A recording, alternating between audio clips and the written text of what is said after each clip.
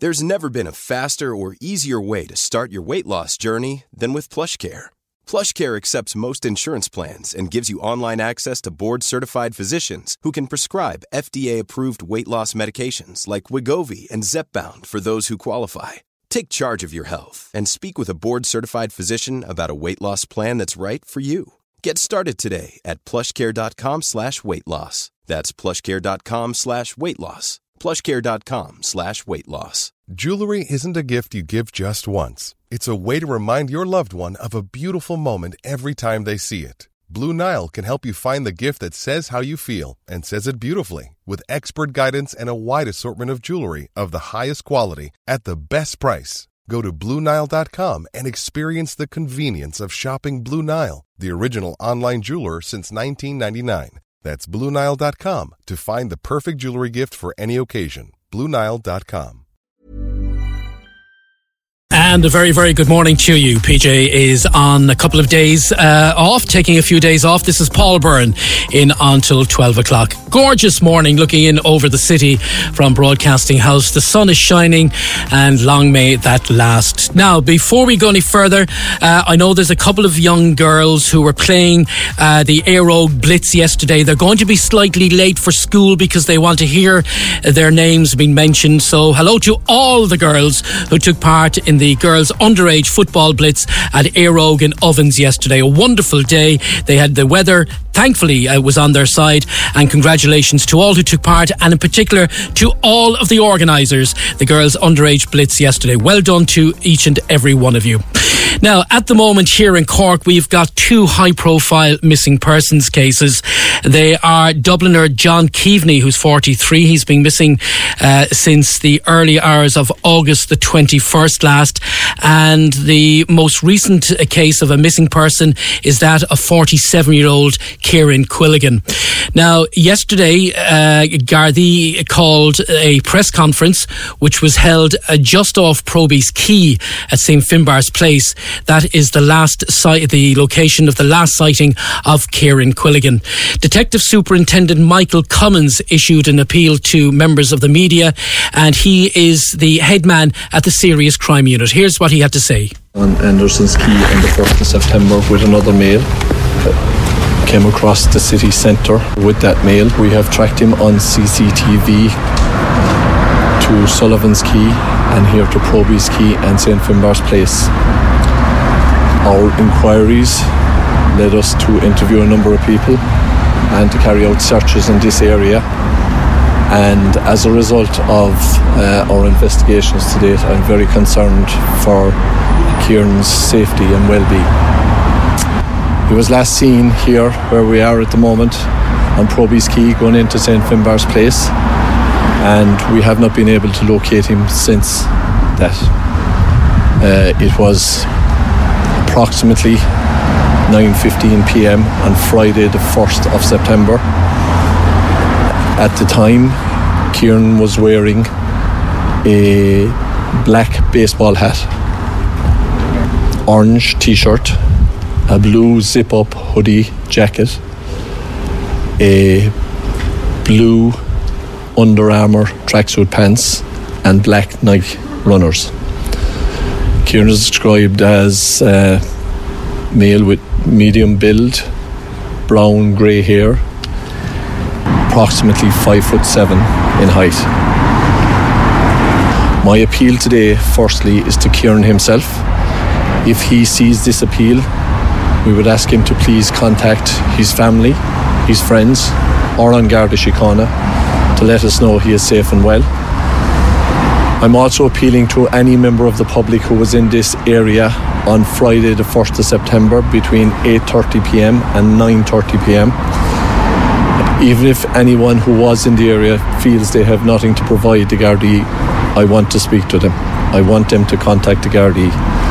That's Proby's Quay, St. Finbarr's Place or 4th Street on Friday the 1st of September between 8:30 p.m. and 9:30 p.m.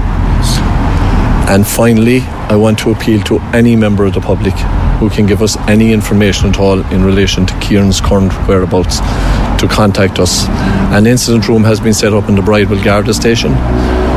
We would ask anyone with any information to contact the Bridewell at 021 494 3330 and the Garda confidential line 1800 666 111. The person who was seen with Kieran Quilligan, has that person been... We have spoken to that person. Was that person here on Proby's Quay with Kieran? Yes, they were both together, yes, and we have spoken to that person.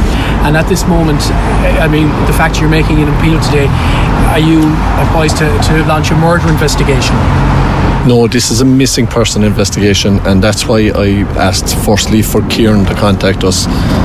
People go missing for various reasons, and people just want to get away from whatever is currently going on in their life. So firstly, we're appealing to Kieran, and after that we're appealing to anyone else who has any information in relation to us to contact us. That's Detective Superintendent Michael Cummins, head of the Serious Crime Unit at Anglesey Street Garda Station.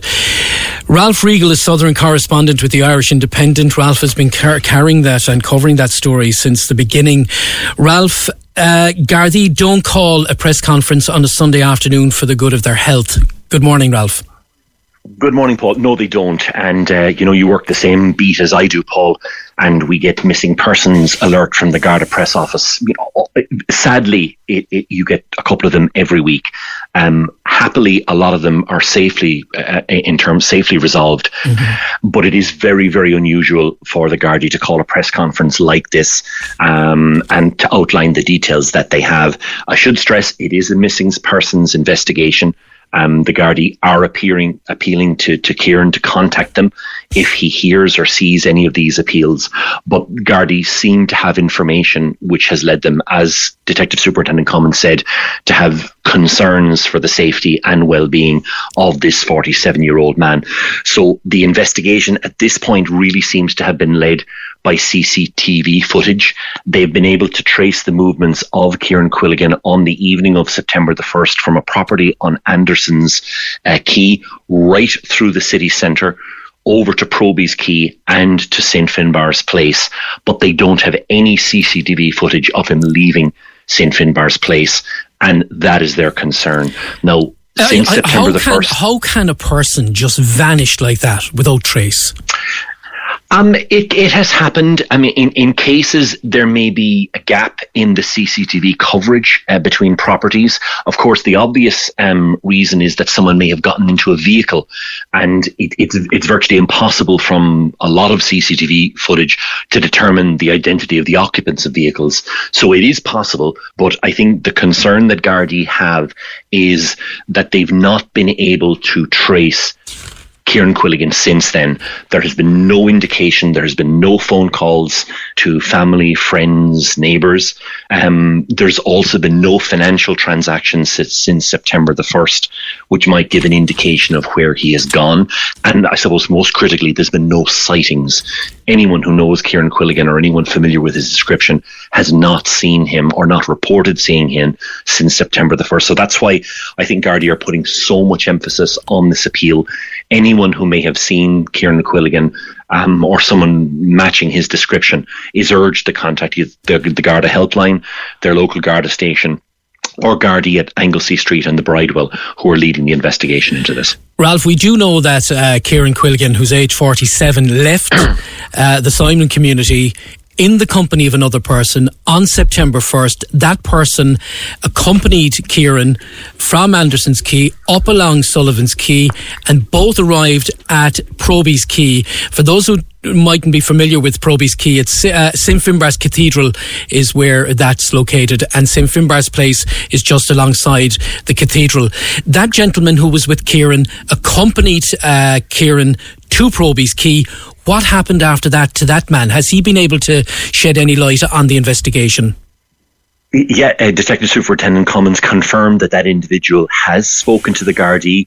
He has given some details to Gardaí, but clearly those details are not sufficient to explain what happened to Kieran Quilligan or where he may have gone and where he currently is.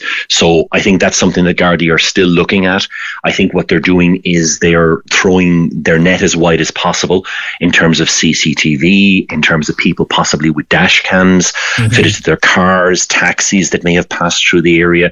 And of course, anybody who may have, it's quite a busy area, very close to some very popular student accommodations and student residencies. So they're asking anyone who may have been in that general area September the 1st, September the 2nd, and who may have spotted an individual matching the description of Kieran Quilligan to contact them and to help them with their inquiries. And I know, Gardaí, you're also saying even if you were there and you didn't see anything but you were there on the night, contact them, because Gardaí may be able to get some little piece of snippet of information from someone who may not think they saw anything, but when Gardaí start questioning them, they may then recall, oh yes, I did see that person. And in fact, on Virgin Media News yesterday, and I think here on 96 FM on the social media account, there is a picture of Kieran's last confirmed sighting in what he was wearing, and those clothing, the orange top, very distinct, so he would have stood out, I think, in this orange kind of day glow top that he was wearing the time he disappeared. Yeah, very much so, Paul. And as you said, anyone who's listening to this programme, have a look at the footage, have a look at the various websites and coverage. If you were in that area and you saw someone who matched that description or who looked vaguely like it, contact the Gardaí. But even if you didn't, and I think that's a very important point that you made, is you may not have seen someone who matched Kieran's description, but you might have seen the movements of the vehicle, or you might have seen something untoward or out of the ordinary. It may not be an individual matching Kieran's description, but it could be a piece of information that might prove critical to the Gardaí. So as they often say in cases like this, don't decide yourself what's critical, allow the Gardaí to decide that. I suppose it's fair to say with every passing hour, Gardaí become more and more concerned, and his family must be out of their mind with worry at this stage. God only knows what they're thinking. Yeah, very much so. Of course, all of this happened on September the 1st, Paul, and, with the passage of time, the concerns and the worries, they simply amplify. And again, to reiterate what Detective Superintendent Cummins says, that they are very concerned about the safety and well-being of Kieran Quilligan, and they're appealing for anyone who might have any bit of information, may have seen something, may have been in the area, to contact them and help them with their inquiries. Ralph, can I ask you as well about another missing man? It's Dubliner John Keaveney. He's 43. He was holidaying with his family in East Cork. Everything was going according to plan. Unfortunately, John, who suffers from epilepsy, appears to have had a seizure, was taken to hospital, discharged himself, and hasn't been seen since August 21st. The last almost confirmed sighting was in the vicinity of Páirc Uí Chaoimh, and his family, again, like the Quilligans, out of their mind with worry. What do we know about the search for John Keaveney at the moment? Yeah, that there's a family member is actually based in Cork at the moment and is desperately looking for John. As you said, Paul, he was on holidays in East Cork, and unfortunately John suffers from epilepsy. He had an epileptic episode apparently on Saturday, August the 19th. Now it was serious enough that he had to be transferred by ambulance to Cork University Hospital, and he was kept there overnight. Now it appears that doctors and nurses wanted to keep him for a second night, but he decided to discharge himself. Now when he left the hospital, he apparently had a number of, he was looking for a power cable or a charging cable for his phone. It appears that he managed to get one and charged his phone, and his phone came on for a period of time. He was in contact with his family, and his family apparently organised hotel accommodation for him until they could get to Cork to ensure his welfare. Sadly, CCTV footage shows him actually going by the hotel on McCurtain Street. And the next bit of CCTV footage is from roughly around 1 a.m. on Monday, August the 21st. Now, that CCTV footage is from the Circle K petrol station on the Centre Park Road. Mm-hmm. And 20 minutes later, a very indistinct figure is caught in the kind of background of CCTV footage, walking past Páirc Uí Chaoimh and heading down the Greenway. Now, Gardaí suspect that may very well be John, but there has been no sighting of him since then. Now, his family are obviously very distraught and very concerned for his welfare. They're saying that this incident is completely and utterly out of character, and they believe it must, his decision to leave hospital and he just wasn't in the right frame of mind, I suppose, after the seizure, really. Correct. And if one wants to leave the hospital, even though medics might disagree with them, but if one wants to leave, well, then they can. Yes, and doctors have no power in a case like that to actually physically or forcibly detain someone. So when he left the hospital, he was fully entitled to do so. So the family are obviously very, very concerned. They believe that the disappearance is linked to, the consequences or aftermath of this epileptic episode. And again, I should stress that, Virgin Media, 96 FM, the Irish Independent, various newspapers, they have covered this case. They have images of John, and anyone who may have seen an individual matching this description, or even anyone who was in the general vicinity of the marina, are asked to contact Gardaí to help the family, because obviously they're very, very concerned. All right, Ralph, thank you very much indeed. And our thoughts are with the Keaveney family and the Quilligan family as they hold out hope that their loved ones will be found safe and well.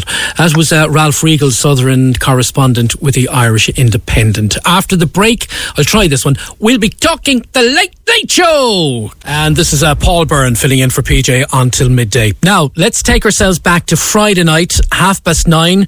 Were you sitting on the couch ready for Patrick Kilty, who took over the reins of the Late Late Show?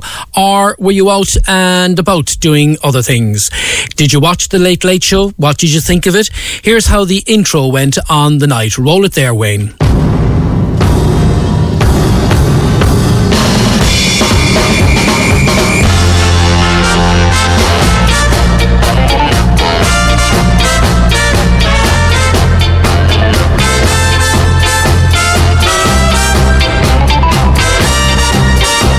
Now, ladies and gentlemen, we want to welcome a man from Dundrum, County Down. Let's have a welcome for Patrick Kilty. Patrick. Oh, thank you so much, folks. What a lovely welcome. I was standing out the back there like Joe Duffy about to be introduced to the Wolf Tone gig. So so you've no idea how nice that feels. Good evening and welcome to a brand new season of the Late Late Show. Yep. Yeah.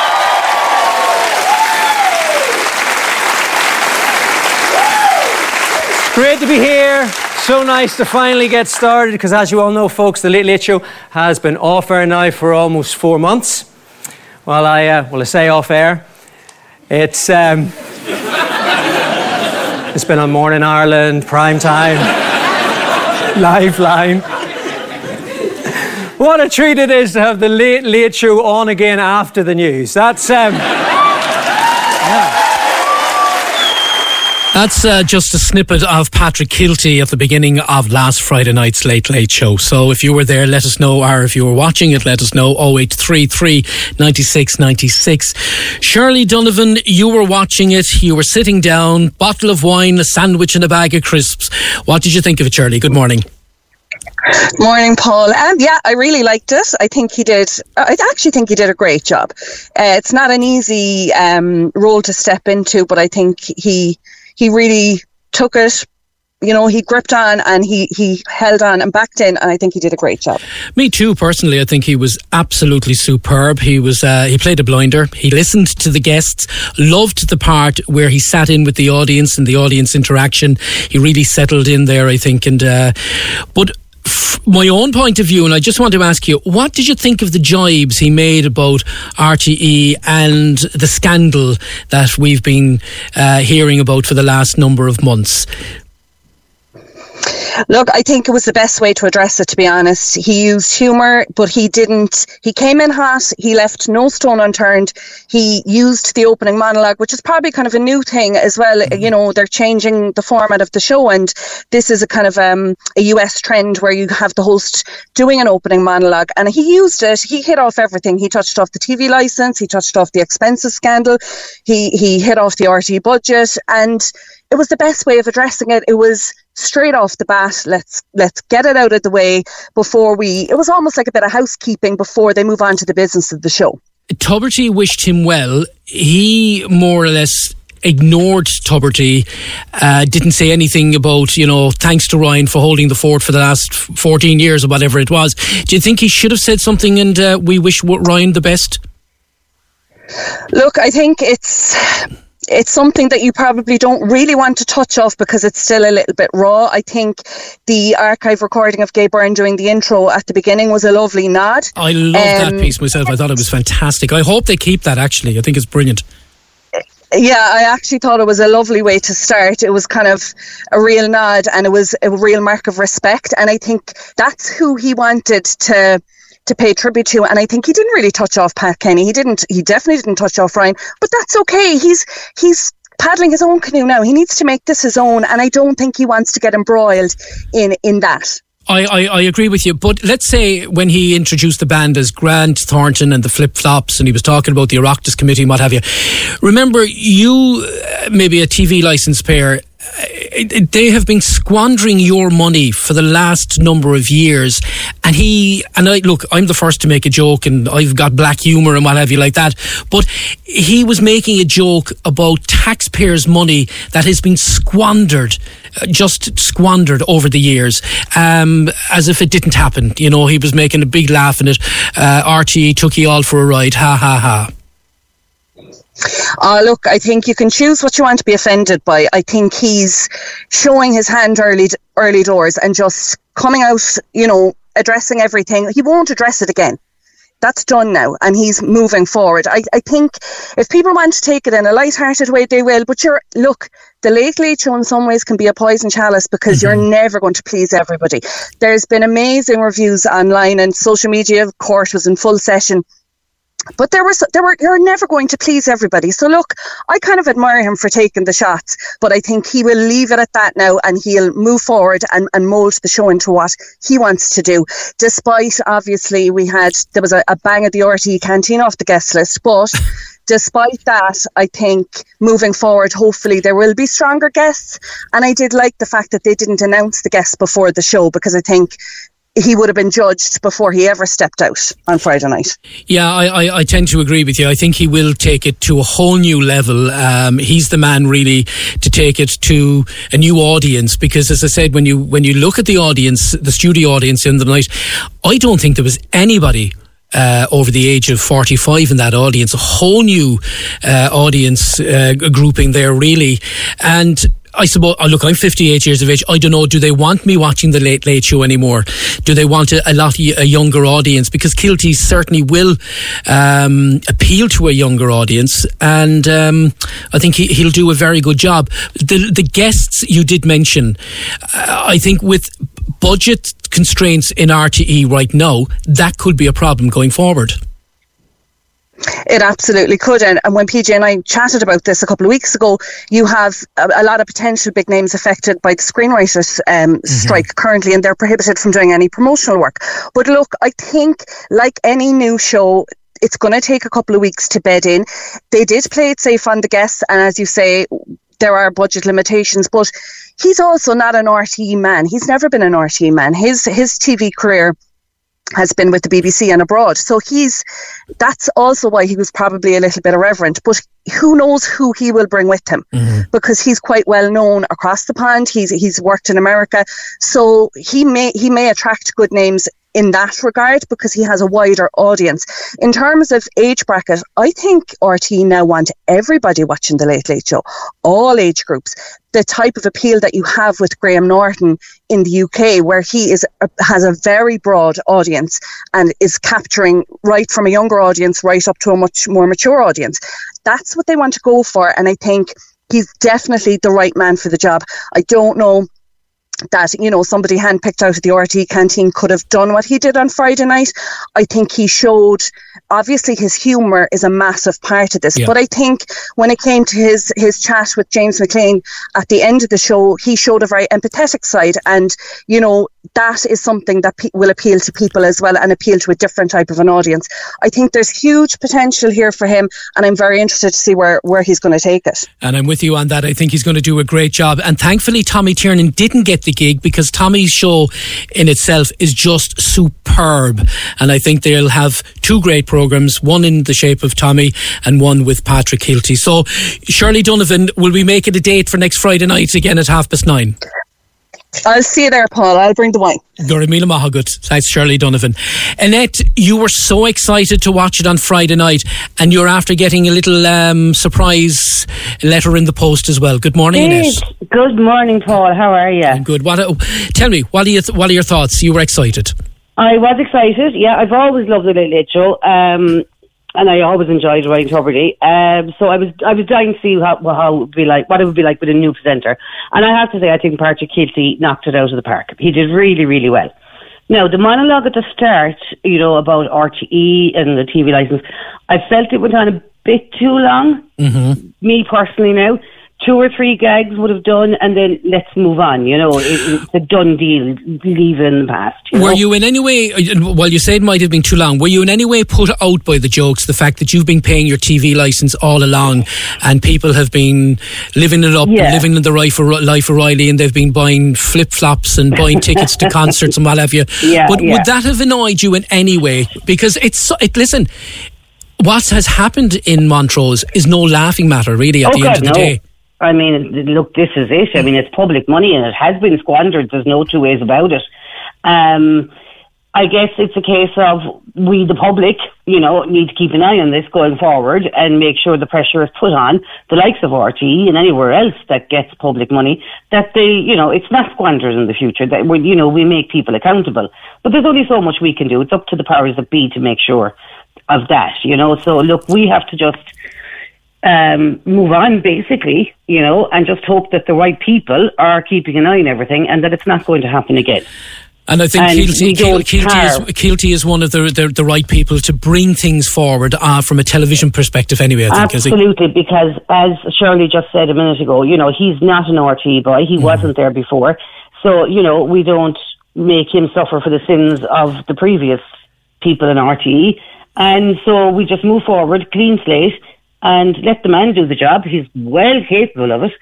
And I think it's just nice to have a fresh new face on it, I think the majority of people, 99.9% on social media on Friday and across the weekend, we all come to the same agreement that Keelty is the man for the job. Lots of people were saying as well on social media, he's not as good as Gay Byrne. But with respect, Gay is gone. We have to move forward. Others were saying he's not Pat Kenny. People listening to this morning will say, geez, will they ever bring back PJ, get rid of Paul Byrne, he's crap. But you've got to move forward, don't you really? Gay and Pat are gone. This is it. And I mean, the thing about it is, you're there to do a job. You're there to cover for PJ. You're not PJ Hogan. You're Paul Byrne. So, it's going to be a different type of show. Mm-hmm. That's the way life is. You can't keep things the same all the time. You have to move on. And so, people are entitled to their opinion. But at the end of the day, you can't stay there. It'll become stagnant if you stay with the same people all the time. You have to add a freshness to it. Otherwise, people get bored.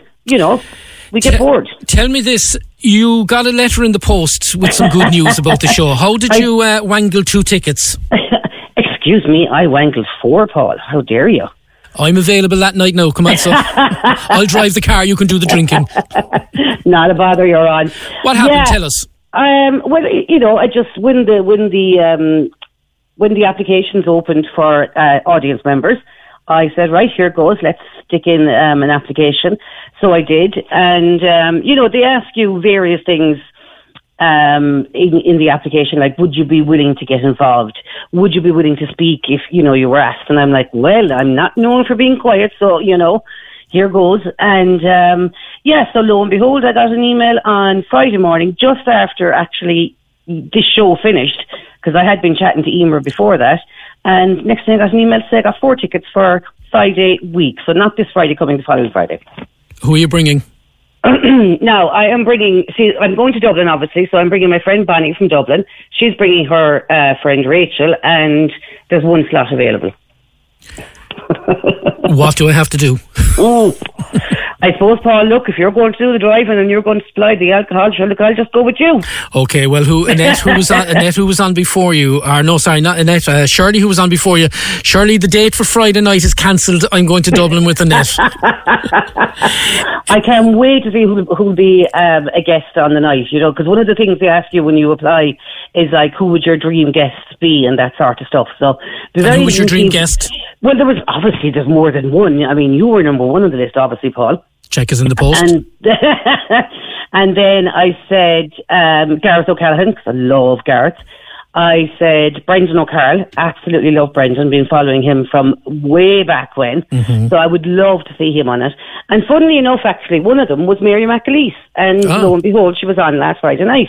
So I was delighted to see that, yeah. And so that was just one of the things. So being able to see would one of my wish lists be there. Before I let you go, Annette, do you think, would he ever get Tuberty on the show? Or is it just move on? Let it be. It's gone. Look, move on. What's that going to solve? You know, it would be an incredibly awkward interview for both of them, not just one. Both of them will be incredibly awkward interview. And let's face it, we would all be cringing at home, Paul. Yeah. Because it would not be a nice interview to watch. Certainly not. You know, I don't see the point. Now, and don't get me wrong, it's not that I don't want to see Ryan Tuberty. I think he's great. I never had an issue with the man. So I've no problem with Ryan Tuberty being there. But I just think it would be super awkward for them to conduct that interview, and for us as viewers, it would be very awkward. Very good. I don't think there's any point. Annette, listen, lovely talking to you. Looking forward to meeting you. I'll meet you outside the Savoy, so Friday night for about 5:30. Not a bother, lad. See you then. Thanks a million. That's Annette. Now, Annette and Shirley have thoroughly enjoyed the Late Late Show. My next caller said she has wasted 2 hours of her life, and she did so last Friday by watching the Late Late Show. Mary, good morning. Good morning. How are you? How depressed are you? I just thought it was just a complete non-event. Basically 2 hours of my life that I won't get back. Like what I would normally do and what I did on Friday is, start the show, record the show and start it late so that you can skip through the ads. Okay. I had done that, but I actually watched the ads. I needed the break from watching it. Why? What was so bad about it? It was just so, I won't say so. The few cracks at the start were a little bit funny, and I said, grand, not obviously presented to the standards, say, of Graham Norton or something like that, but, they were funny, and I had hoped that, great. And, I could see he was very nervous, saying, there was a bit of nervous laughter there himself. He kind of seemed to think some of them were funnier himself than what other people might have thought, but I just thought, and then he didn't, he got more nervous, I think, and it just all was extremely flat. All the people that were on it, like he had 5 comedians, Mary McAleese and your man McLean. Your man McLean was very interesting, but for that to be the most kind of entertaining part, would you have expected a stronger lineup for the first night? But and that's I don't mean that in any way disrespectful to who was there. I actually people. I just thought that people like Hector and Tommy Tiernan, who would normally be so funny, and I would be rocking with laughter sometimes at what they. It was just completely flat. I just thought altogether they seemed to be having a kind of an in-conversation, and I felt very excluded, I suppose. Yeah, I understand where you're coming from, but were they allowing Patrick Keelty to be himself, and that they weren't going to be the funny men and take over the show, or should they have? But we needed somebody to ramp. He was, you know what I mean. If he needed help from his friends to get over his nerves, they needed to ramp up and help him. Lots of people were saying, all right, that Hector was extremely quiet. For a man who's always very vocal. He looked bored out of his brain. And I have to say, I was there with him. You know what I mean? It was just in-house. And I felt like that it was all kind of based, like there was 2 guests, and they were the 2 Johnnies who, are... they're either your thing or they're not. And they were not really overly in that context. Their own show when they're staging their own thing, but just being interviewed like that, they weren't really very. But they were the only 2 from the south. Tell me this: leaving the guests aside, leaving his nerves aside, is Keelty the man for the job? I had hopes for him. Again, I would have liked him. I thought he was very bland, though, or something. He looked like kind of just a bit washed out already. I don't know. Will you give it another go?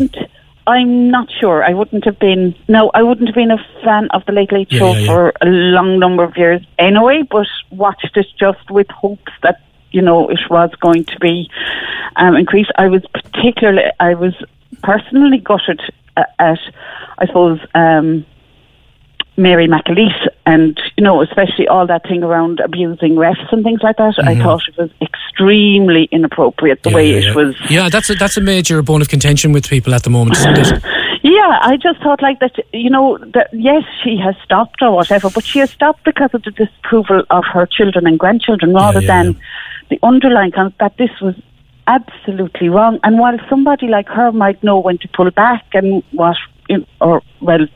and it obviously she seemed to go quite a long way before she felt that, obviously she wouldn't, I would expect, not have, got involved physically. That was all verbal abuse or whatever. But that was just totally inappropriate. And that the fact that it was at children's matches that this was going on, given the controversy that there has been around that, and the abuse that physical I just thought it was totally inappropriate for somebody who, I would have always seen her as a role model, and we all looked up to her, and absolutely, you thought she might have had more and herself, and then landing JP McManus's wife in the same thing was, I just think, geez, what hope does a ref have if they're dealing with that level of hassle? It seemed to be quite intense, and I just didn't think that was in any way amusing, and I thought it was very degrading. That it was a kind of a really, like, it was an okay thing to be involved in until your kids objected to, was really, All right, look, we'll switch off the Late Late Show, okay? We're going to go down into the apps and into Netflix, and you're watching a documentary at the moment which you find quite fascinating, The Blue Zone. The Blue Zone. Tell me about it. I've heard it. I think I heard PJ mentioning it. It's basically these pockets in the world where people live longer than everybody else. The longevity of the inhabitants is longer than everybody else, and it's absolutely fascinating. I know we all think that eating right and going to the gym and we'll all live forever. You know what I mean? But there are so many factors that feed into longevity. Who are these people and where are they? Are they? The first one that they go is Okinawa in Japan, and again, they live, but all these pockets, even though they're all being taken over by consumerism and the usual things, the younger generations in them, you know what I mean? And already they're seeing that this life expectancy that was there for generations is now starting to be eroded again. But the place in Okinawa, basically they live well into their hundreds, you know what I mean? And it's all based more family life, care in the community, eating kind of basic food, but a wide range of foods and things like that. But, there's huge evidence that faith-based communities, for example, live longer. Faith-based. It doesn't matter what your faith. We're not talking about Catholicism. And in the case of Okinawa, it's, a kind of respect for their ancestors. They revere their ancestors. It's not anything to do with the particular god or anything like that. You know what I mean? But and are these people, when you say they're living in pockets, like, I haven't seen it, so are these people, like, are they tribes? Are they living on an island? No, they're not. No, well, Okinawa is an island, you know what I mean? But there was a community within that island. Within the US, in Sardinia, one particular village, and the surrounding villages didn't have the same level of longevity, and it happened to be just the steepest village. And what age are these people? What age are these people living to? I mean, and are they stress-free? We'll say, because stress is a killer.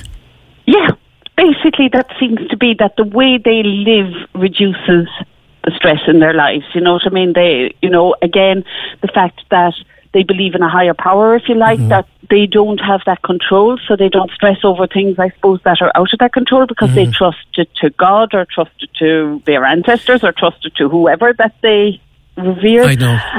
One of the major things, there's a pocket in Costa Rica, which will be one of an impoverished third world country, but they are living longer. Their health system is operated at a fraction of a cost of the health systems in the developed world, because it is focused on keeping people healthy rather than fixing them when they're sick. Tell me this briefly before we let you go. What have you learned from it? How have you changed your lifestyle, or have you in any way, Mary? I suppose it's just the balance, and you know what I mean? I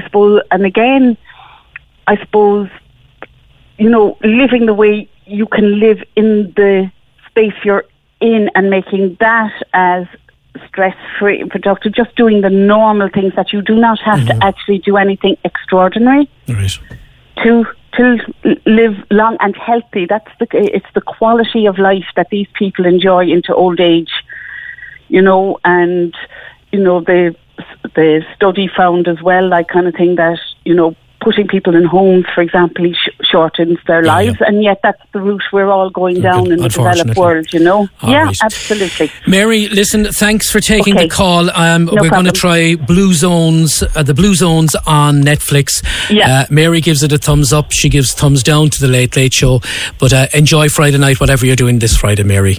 Thank you. Good morning. And this is Paul Byrne filling in for PJ on this Monday morning. Now, a few texts in relation to the Late Late Show last Friday evening. Anne-Marie says, I enjoyed the show, but did not enjoy the way he made light of the Ryan Tubridy issue. What Ryan went through for the last number of months was horrible. He should have kept his mouth shut, says Anne-Marie. John says, the heyday days of the Late Late Show are gone because the big issues have all been settled.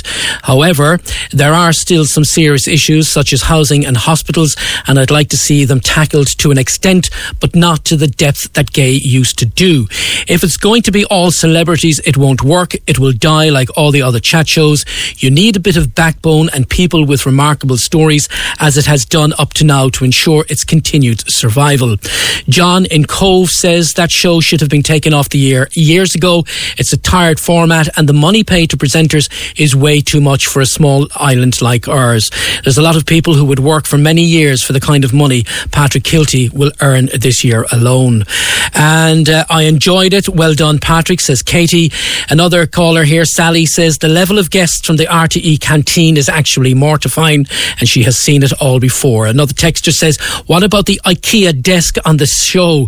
RTE could do a lot better. I liked the American style, but not the desk. Paul, if Patrick Kilty didn't address the RTE crap, people would have more issues. He wouldn't want to diss RTE either, because it's a cutthroat job and he could be dropped as fast as that, says Jackie. And the last one for now, a good show. I enjoyed it. He's a breath of fresh air, says Simon.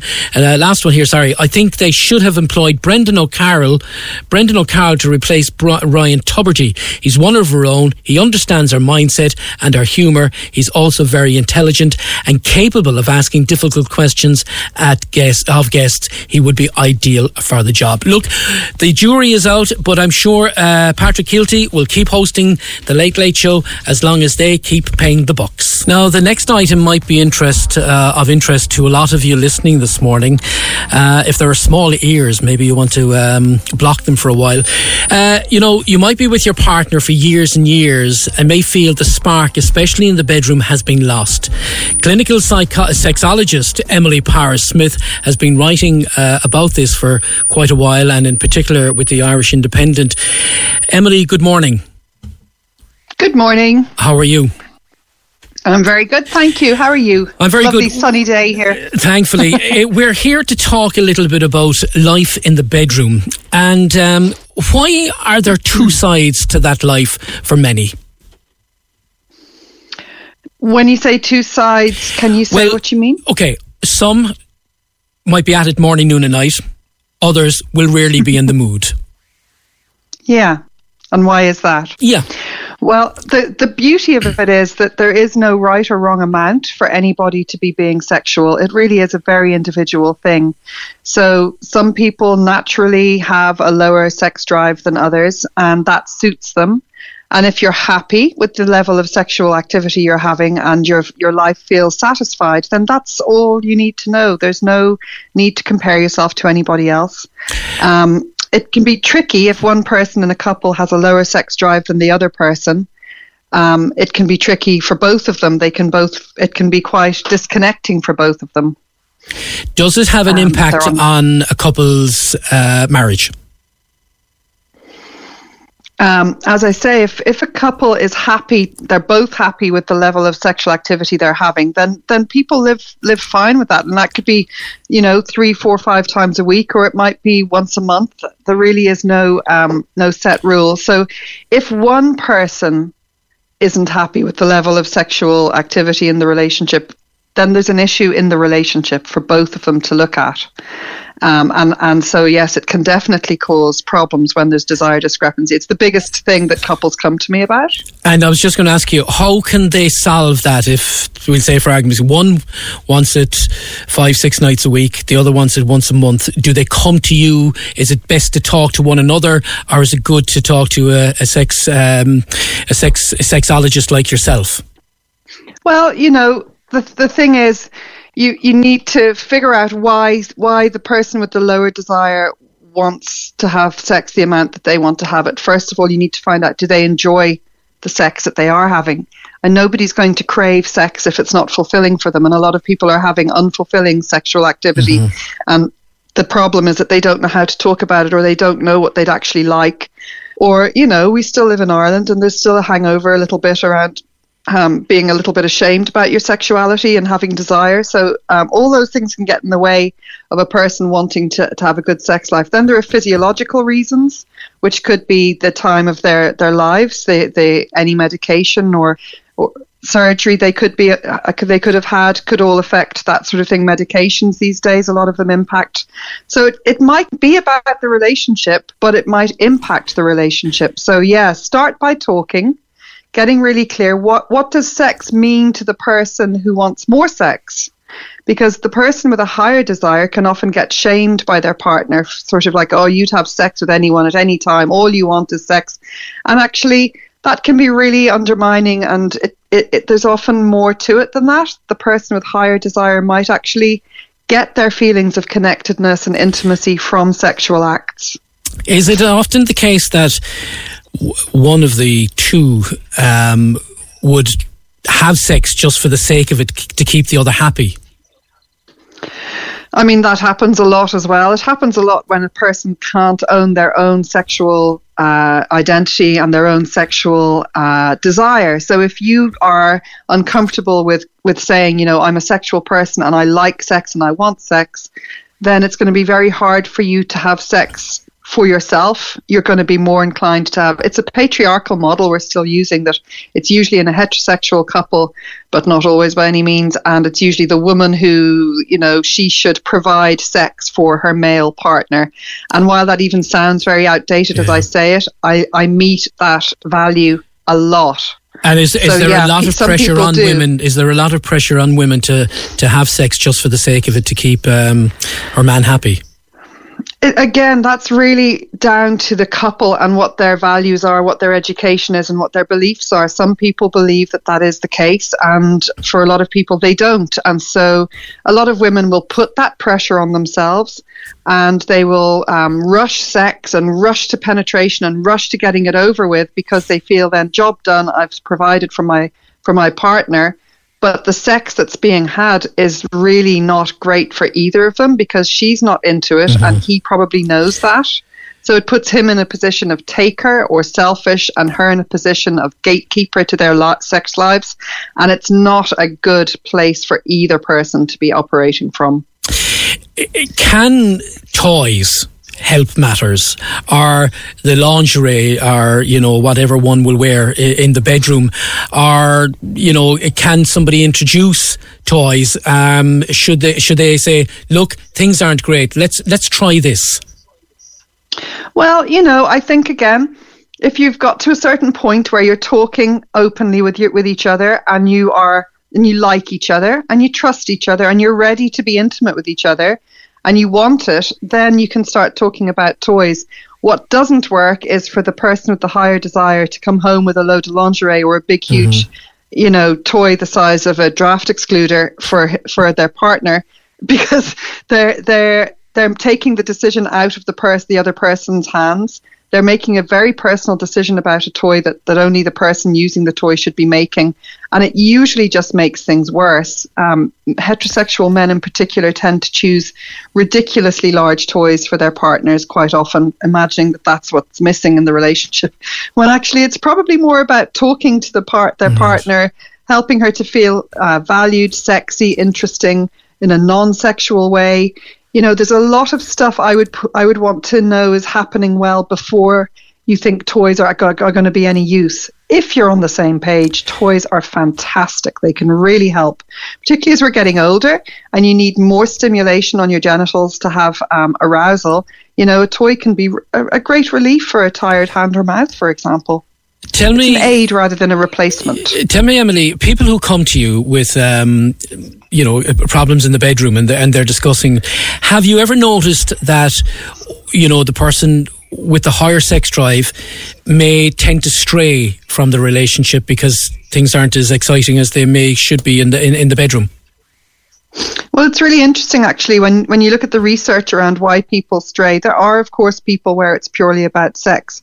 But actually, a lot of the reasons people stray are not about the sex. They're about the intimacy. They're about wanting something new. They're about wanting to be seen with new eyes. A mistake a lot of couples make is that they don't get enough time apart. They don't get enough time to go off and generate energy and enthusiasm apart, which they can then bring back to the couple. People think they should do everything together and always be very caring and thoughtful about the other person when it comes to sex. And yes, you do have to do that, but you want to be careful that you don't stick to just your same old over and over again, because you don't want to rock the boat. That gets really boring.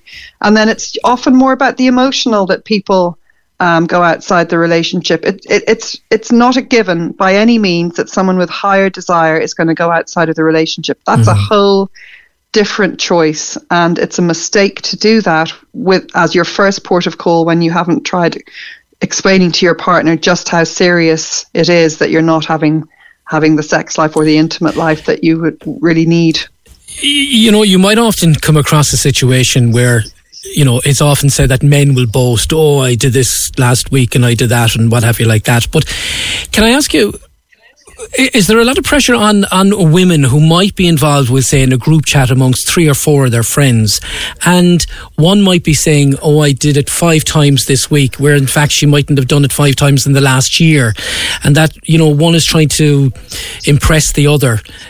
Can that happen? I mean, men are known to boast and then it's all just bravado and it's all, a load of cock and bull. But is it a case of women can sometimes tell a few fibs and others are impressed by those fibs but believing that they're truths?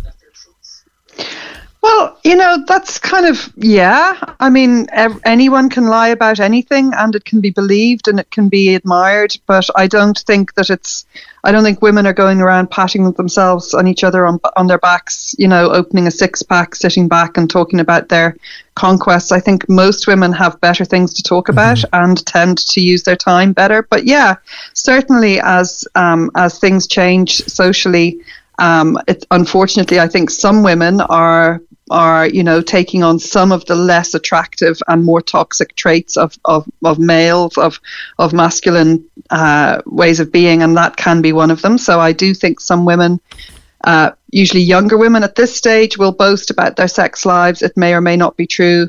But the interesting thing is that but everybody, and it's not just a gendered thing, will be looking for ways to connect. So they might connect on, aren't I amazing? I had the best sex. I have the best sex life. Or the other way they connect is, oh God, it's Friday night again. I'm going to be expected to have sex again tonight. Oh Jesus, and that's not just women anymore. That's as we're allowing space for men to have feelings and emotions and to be complex creatures and layered personalities, which of course men are. Men are actually stepping forward a little bit and going, I need more than just, a receptacle. I would like to have a connection and feel valued, and I need my emotional needs met a little bit as well. So I think we're moving into a very interesting time. We live in a rat race, Emily, and people are under pressure. And is that part of a problem as well within people's lives? They're like ships passing in the night, and just barely have time to see one another. The way that life is going at the moment, is that having an effect as well on people? Because look, you've childcare. I got to get to school. I got to get to work. I got to take the kids to soccer training, whatever the case would be, and they just don't have time for one another. Is that the case? That's exactly it. Yeah, I mean, I think we are taught, we're bombarded with messages that we can have it all.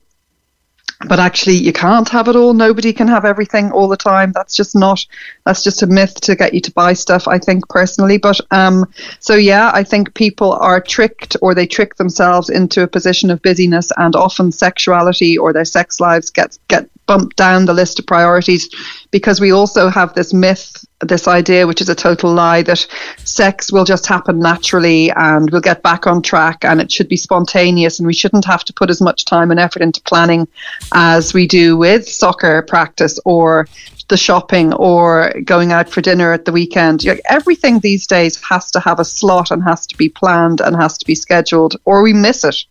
And sex is no different. And I think that's one of the reasons why it gets bumped down the list, is because we don't connect planning to sex, whereas we connect everything else to planning. So it gets left out. So I think busyness and devices are really, they're both the cause of disconnect, but they can also mask disconnect. If you're on your phone, we all do it. We out for dinner with a friend, the friend goes to the loo, we immediately start scrolling on our phones. It's a great way to not feel alone or look alone, but we're doing that in our intimate relationships as well. And then it becomes that habit, and it's hard to put the phone down when your partner is there looking for you and wanting to have time with you. We still get tempted to be on devices and to make other things more important. It's habit, though, and we can unlearn it. We just have to break those habits. Just break the habit. Yeah, which easy to say, really hard to do, though. Look, finally, again, we spoke at the start of the programme. Again, advice for couples stuck in these positions. Counselling, it's one of the best options. If there is hurt, if there's distrust, if it's hard for you to talk, if you feel very, very vulnerable about being intimate with each other, then a bit of therapy can often help to bridge those gaps. But equally, if you can communicate and really listen to each other, you can, there are better resources now than ever. There are lots of websites and Instagrams that you can follow that will give you good advice that you can maybe rekindle a little bit together. But yeah, there are certainly times when therapy is needed, for sure. Emily, finally, if somebody wants to contact you, how can they do so for some advice? So my website is empowersme.com, and you can contact me through that, and you can find me on Instagram as well and Facebook. I'm not brilliant on my social media, but I am present, and you'll find me under Empowers Me as well. Very good. Listen, clinical. Oh, and I'm doing an Instagram live tonight with RSVP at 8:00 as well, so you can find me on Instagram live as well tonight at 8, as it happens. Very good. All right. Clinical sexologist Emily Power-Smith, thank you very much indeed for talking to us. It's a million. Take care. Bye-bye. An email to the programme, basically the headline says, "My child is miserable." And it says, "Hi guys, I wanted to reach out for some advice from your listeners. My little girl started in creche about 2 weeks ago. She was a COVID baby and has been at home with childminders for the first 3 years of her life. So I was a little nervous about her starting, but she bounded into creche 2 weeks ago. No problem whatsoever. However, that joy at her new creche was short-lived, because after about 3 or 4 days she started crying at bedtime and in the morning, saying, 'I don't want to go to creche.' When I asked her about it and whether she likes it, she says no. We've said it to the teachers in the creche, who are absolutely fantastic, and they say she seems happy out during the day, so they're not concerned. Katie says she's heartbroken over her little girl, who's 3 and still a little baby. She works full-time, as does her husband, and it breaks her heart to see her so upset every night and morning. And Katie is wondering, is there any advice from anyone who might be able to help, or anyone who has gone through what her little girl is going through? Well, Emer contacted Bethan O'Riordan, who's a psychotherapist and presenter of the Mum Mind podcast. Bethan, good morning. Good morning. Thanks for having me. Not at all. You've been listening to the email there from Katie. I suppose anyone who's a parent, like me or yourself, very upsetting when a child is upset. Oh, stop. It takes me back. I'm a mum of 3. And so even when, and my 3 are older now, they're 8, 10 and 12. But my gosh, those creche days, sometimes I look back and I think, how did I actually get through? Because there is that emotional heartbreak of, well, I work, I have to go to work. And then you're leaving a sad child. I mean, it's really complicated stuff, isn't it? Have you come across situations, as they call them, COVID babies, who are finding it more and more difficult to interact than children who were born pre-COVID? Yeah, so absolutely I am. So I run an online parenting support called the CAM Parenting Community. And in that, there's parents of all different age children. But there's huge discussion in that around the COVID babies and the babies that find separation very difficult. Because I guess you see, I mean, maybe it seems obvious, but just to say, you know, a lot of the time in say, the therapy world or the child development world, we talk about attachment. And we talk about, having a secure attachment. But the only way that you can securely attach to someone is by having the practice of separating and then coming back again. So if there wasn't the separation and coming back, then that can be difficult, that can be really tricky. What is the child going through psychologically, if he or she is crying before going to bed, as soon as they wake up in the morning? Now, they settled in nicely into the creche, but what is that doing to a 3-year-old? Well, I think, we have to be careful because a child at the age of 3 is still very young and they could be crying for loads of different reasons. I work very closely with a child and family psychotherapist, and she would say that children, one of the biggest things that they cry about when they're sad is that they're very fearful of not being young anymore. And so there's a kind of thing, you're 3, you're a big girl, off you go to your preschool, aren't you so big? But actually they feel very young on the inside. So they could be upset for so many different reasons. But the other thing we have to normalize is being upset. I know this isn't great. Sorry, on you go. What is it you're going to ask? No. I mean, are we expecting too much of the 3-year-old? Are we expecting the 3-year-old to behave like maybe a 5 or 6-year-old and just get on with it? Well, I think it's tricky, isn't it? Because the normal response of being sad is to cry. Mm-hmm. Right? And you see, I work a lot with teenagers who are self-harming and suicidal. It would have been a huge chunk of my work over the last kind of 6 to 10 years. And a lot of that is the inability to express what's going on. So in some ways, I'm, I don't know if pleased makes me sound like a total crazy person, but it's great that this child is able to express what's going on for them. Mm-hmm. Yes, that there is yes, of course it's sad. You're leaving your mom, you're leaving your dad, and you have a great time when you're there. You play with your friends. It's everything. It's like, I can be sad about something, but I can also get on with my life. I want to bring in your partner in crime on the Mum of Mind podcast. Steph, good morning. Hello. Oh, I'm here. Can you hear me? Steph, good morning. Sorry. Morning. Steph, you've been listening to Beth there, and in relation to this little girl who's crying as soon as she wakes up in the morning and as soon as she's heading for bed at the night. Now, she settles into the creche nicely as the day goes on. But again, a COVID baby. Are we, what can I say? Are we blaming COVID for everything? No, but I think, my daytime job is Kinderama, and we visit lots of creches and preschools, and I think this is the cry of preschools throughout the last 18 months, because these little ones didn't socialise as much as other generations. They didn't go to the playgrounds as much. They weren't in the parent and toddler groups. They weren't being dropped off at nanas and things like that. So they are finding it a lot tougher. And once they're in there, they're having a lovely time. And I think that's important for this mum to remember, that when she's leaving mum and when she's being collected by mum, those are the times that she's upset. And that happens an awful lot.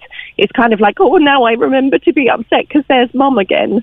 And I think in the middle bit of the day, if she's settling in the creche at happy, and I'm sure the creche would be quite happy to kind of send like a little video or a little photo of her happy and playing away just to reassure mum.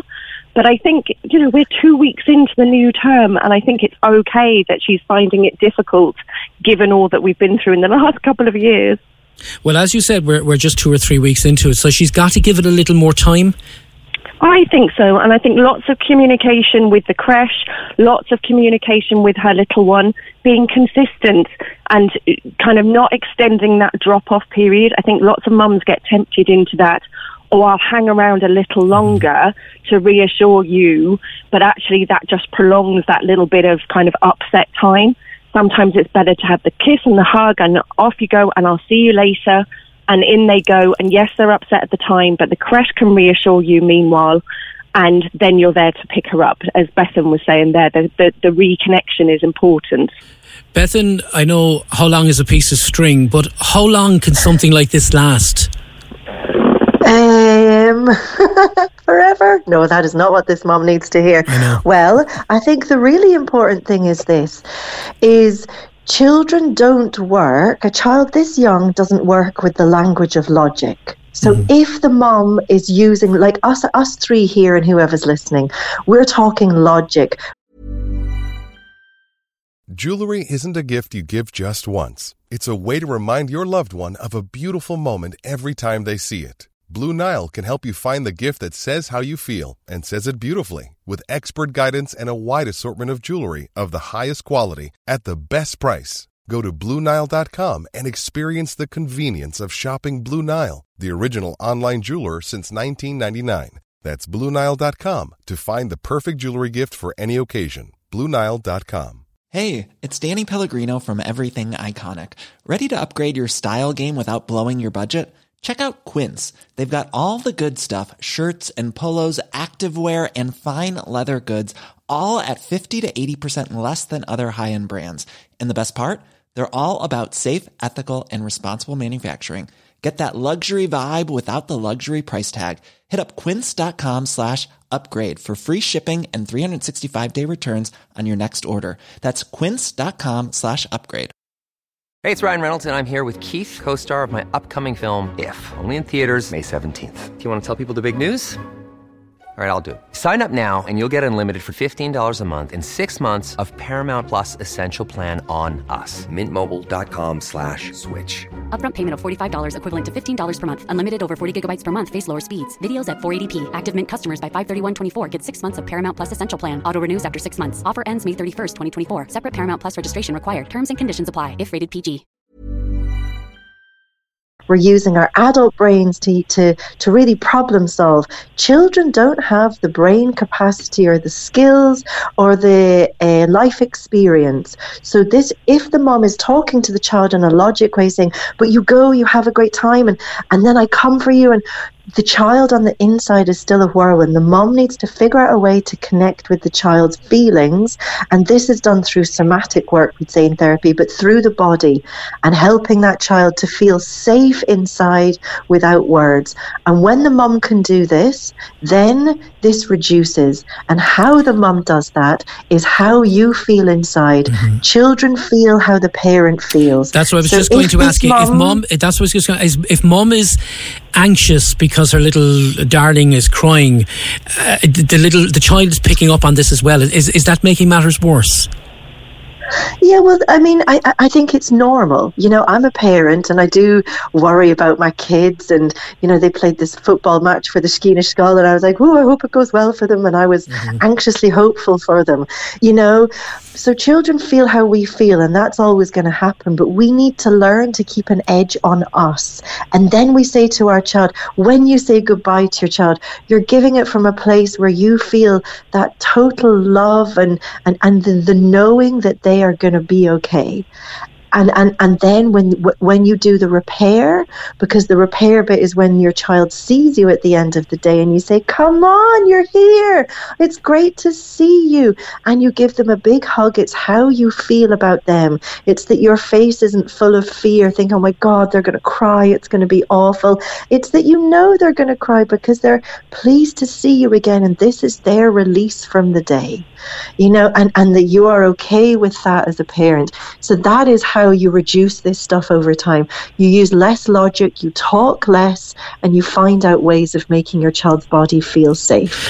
I work in Virgin Media News, and I've covered a lot of stories where children are beginning their first day in junior infants, and over the last number of years there are practically little or no tears whatsoever from the boys and girls who are starting in junior infants.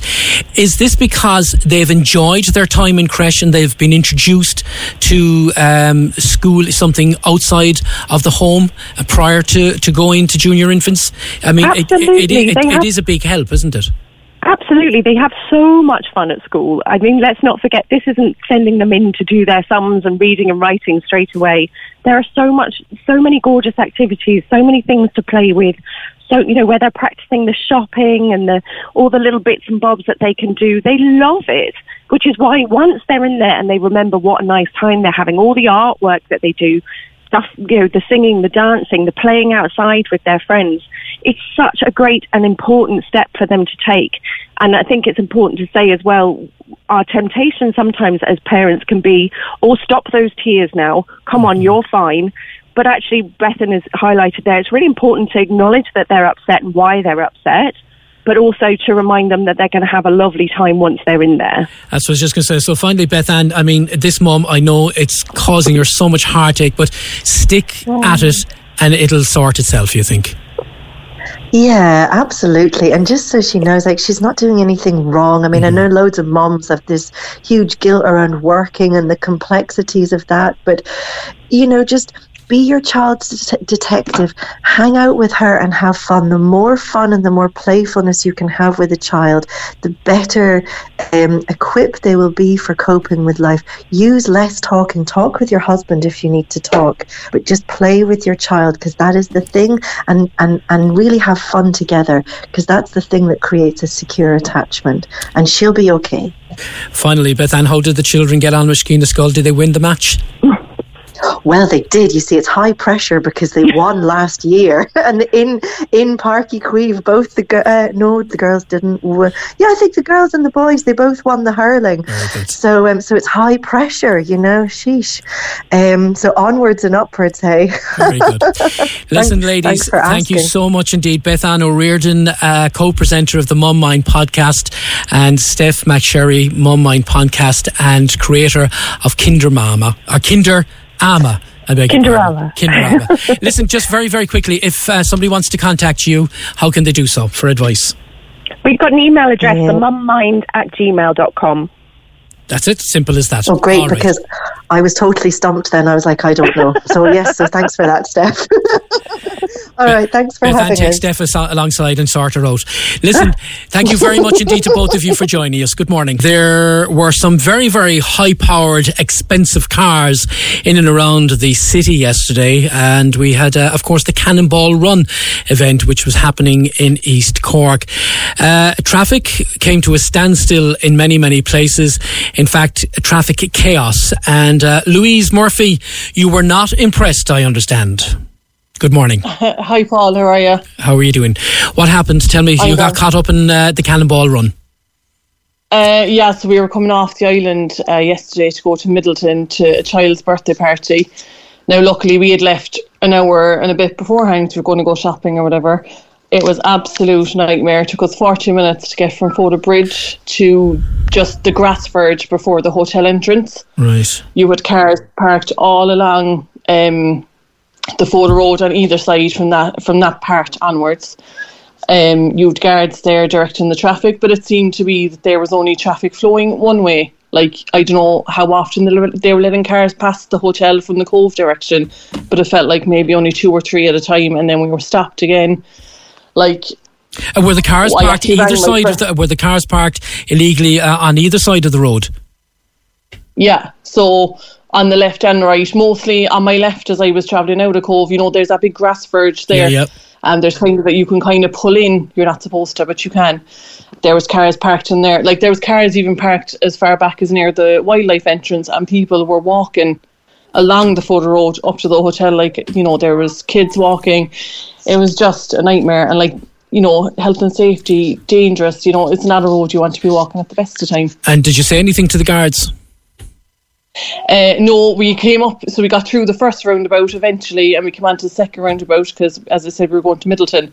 But like, we'd one guard tell us to go, so my partner drove the car forward, and then another guard telling us to stop. So we were like, are we to go? Are we to stop? They then had a discussion between themselves, like, they kind of didn't really know who was telling who what. It was just ridiculous. Did you know the event was happening? We found out it was happening at around 1:00, which is why we said, look, we'll head off a bit early, but we didn't anticipate it the way it was. There was no signage in Cove. Usually now, the jailbreak is on. They have that big electronic sign. Either I think they have it by the hotel, or they might have it by in around Belvelly. There was not one single sign. It was absolutely ridiculous. And people coming from the other side of the island, I came off the IFI side, which we'd have right away. But if you were coming from the left or the other side, you didn't have right away. And the girl who was bringing her child to his own birthday party, she was a half an hour later, her son's birthday party. She was stuck on the other side because, no one was letting you out. Obviously, the other side of right away, they were just driving on. But it was crazy. It was absolutely ridiculous. So, but it just highlights... A lot more planning needs to go into it if it's happening again, you think? Oh, definitely. Like, the event itself really should have provided stewards, in my opinion. They should have organised the stewards were down to kind of outside the hotel entrance to assist the guards. I mean, there's only so many guards at the end of the day. Resources are tight. Like, it would look like there was no liaising at all between them, that the guards were just there trying to manage it as best they could, when in fact you should have had some stewards there where all the cars were pulled in. Ideally, that should have been sectioned off with cones to stop that from happening.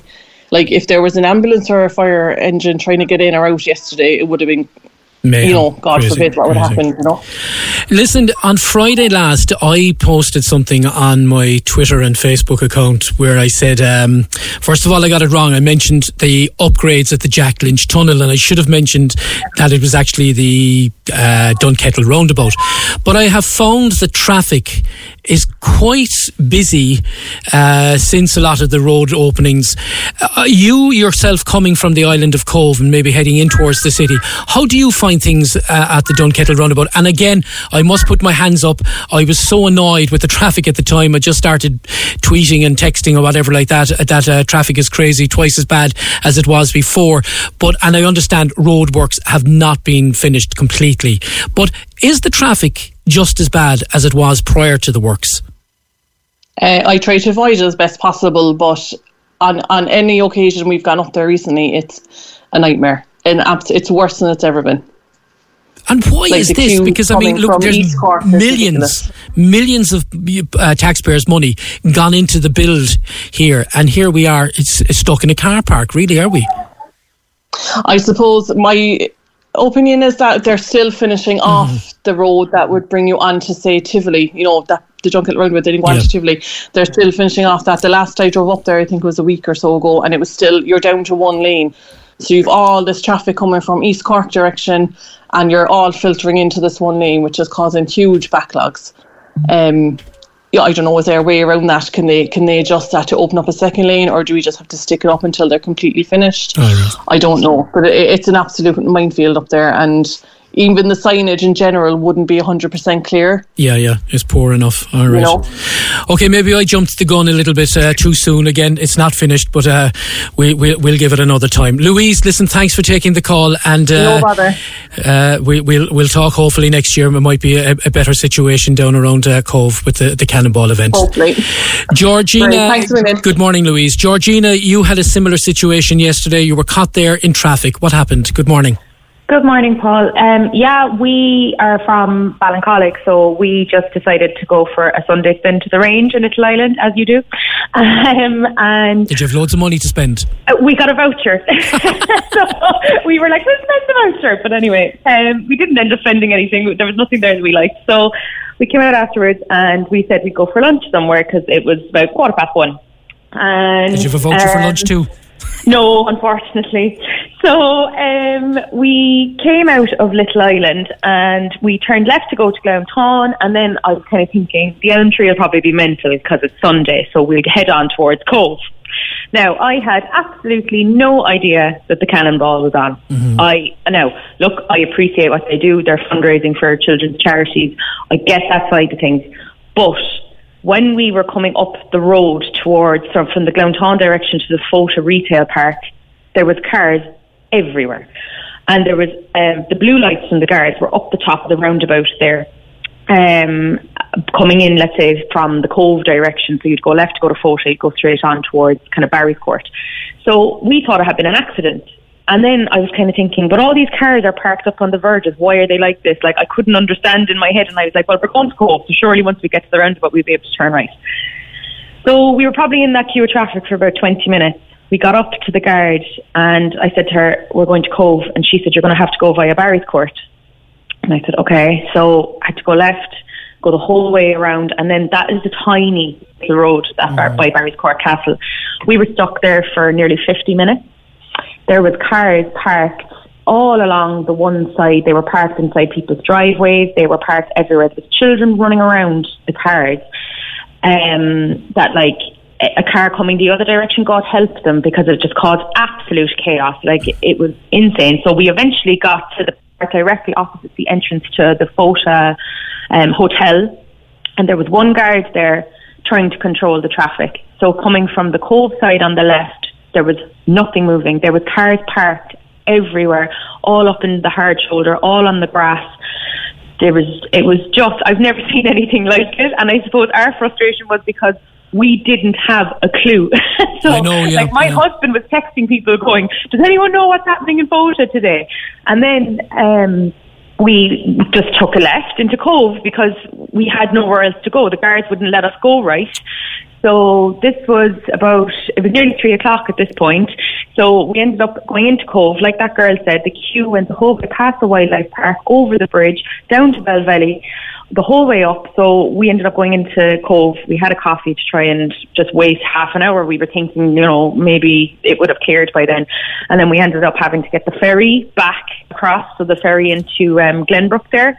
But the queue for the ferry was equally as long because all the other people who also got stuck in Cove were also trying to get the ferry. So that road, let's say, coming out of Cove, where people were all queued along, Jesus, there must have been 60 cars. Like, we were waiting nearly an hour as well then to get the ferry, and that's every 15 minutes. And had you kids with you then as well in the car? Or? No, we didn't.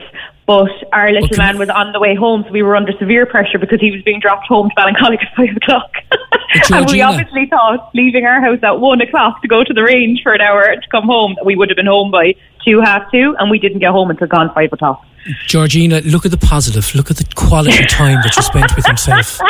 I don't know about that. I was on Google Maps every 2 minutes. We're never going to get home. We live in Cove now.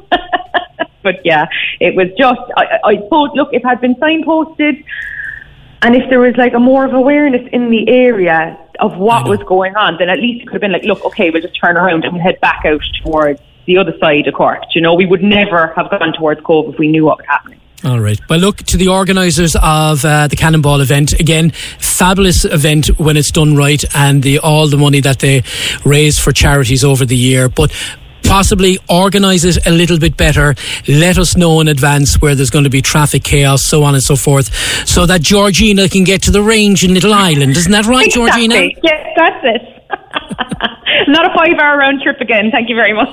No problem. And remember, you still have next Sunday to go and spend your voucher. This is it. I know the Christmas stuff will be out then, sure.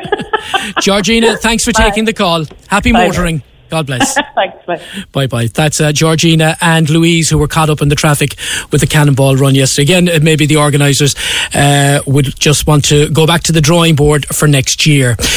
Just a couple of texts before let's continue. Margaret Smith has been on, and she says, Paul, please, I hope that you'll mention the following. I'm a visually impaired person with 9% vision. I am campaigning for years to have a pedestrian crossing at CUH and to have proper audible signals. It It is ridiculous that an essential medical service, which is also often used by visually impaired people, has such a dangerous crossing. That's Margaret. I'm sure there's lots and lots of people, Margaret, will be on a similar page as yourself.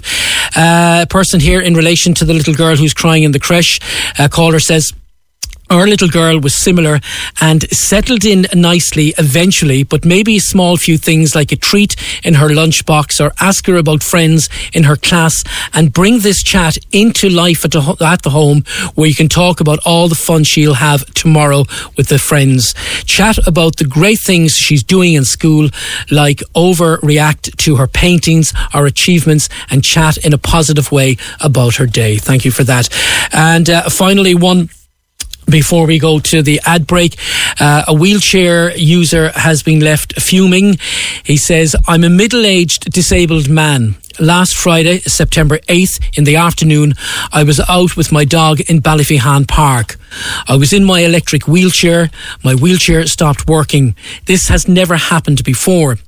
After about 20 minutes of trying to get it going, I called the guards. After an hour, no one had attended, and I rang them again, but they said they were on other jobs and that they couldn't come and help him at that time. The caller said he felt very, very vulnerable and being out so long. And being out so long, he actually soiled himself. He again rang the guards and asked how long more they will take, as they couldn't get someone to him. I finally managed to get home, says the caller, at about... I finally managed to get home a bit, but it was at very low speed. Usually it takes me 7 or 8 minutes to get home, but it took me an hour. I do realise the guards are very busy, but I feel they should have been able to prioritise a man in a wheelchair. Well, that was a man who was stuck last Friday, September 8th. The wheelchair broke down. Should the guards have been in a position, or if they were in a position, should they have gone out to help the man? If you have a thought on that, let us know. Paul Byrne into the final hour of the programme. Now, as I look down from Broadcasting House down onto Patrick Street, I'm looking at this green dome. And I want you to think of, where is there a green dome in Patrick Street? Yes, you've guessed correctly. It is on top of the former Roches stores. And when I look down, I think, of course, of the Debenhams workers who were in there recently and went out picketing for a better redundancy deal when the company went belly up. And if you can think back a little further, of course, Roches stores, many, many happy times in there. And I'm sure there was lots of romances built in there over the years as well with the staff. And Finbar Buckley, good morning. Good morning, Paul. How are you? I'm good. Thanks for having us on. Not at all, because look, Roches stores is part and parcel of the fabric of Cork. And I just want to ask you, before we start, am I correct? Were the uniforms in Roches stores, were they a shade of green? They were at one stage, Paul. You were spot on there. And then kind of change. You were talking about the female? I wasn't looking at you, Finbar. I was looking at I was going to say that. Even though I'm still a nice looking guy. Sorry, Paul. No. They were. Women, was I correct in saying the women used to wear kind of a green, something similar to the Aer Lingus uniform, the colour? Correct, Paul. Yeah. It was like a kind of a green jacket with a kind of a white blouse underneath that, you know. But when I started back in the late 70s, I remember the uniform as being blue. Like a blue jumper, skirt and whatever, you know. But later on then they kind of developed into that kind of green jacket that you're talking about, you know. Yes. And there was a white shirt on and maybe a blue skirt or something with that, you know. But correct, you're right, that was it. And that would have been in the mid-90s, early 90s, you know. Right. Around that period, you know. When did you start in Roches stores and what attracted you to the company? Well, I tell you, Paul, I had done my leaving in 1977 in Coloscree Street, and, you know, I hadn't a clue what I wanted to do. And I was just, a good friend of mine, Jerry Desmond, his mother suggested, can't you go into Roches? They'd always be looking for people, you know, and workers. So look, I'll go in anyway. And it was November, and, you know, the kind of Christmas period was kind of coming up, you know. And I went in anyway, had my interview with Sean Fitzpatrick across the street in Merchant Street. He had an office right up at the top. Can you remember, Paul, that time the Merchant Street was there, and you had the nursery department and the furniture across the road on that side. And you also had the coffee bar. But above that were the offices as well, you know. And they also had a higher purchase for the furniture department that time. Maybe it was one of the first companies that would have operated a higher purchase scheme, you know. And I went up there, had my interview. I can give it a date. I started on the 5th of November. I think it was maybe a Tuesday. Went in for the Christmas period. Loved it. Got on grand with the lads, talking about football and all the things that I was interested at the time. I was working in the Harbour stockrooms at the time. I had a lovely boss in Teddy Brackett. They're a lovely, lovely man. And I was keeping my finger crossed. You know what? I might be kept on after Christmas here.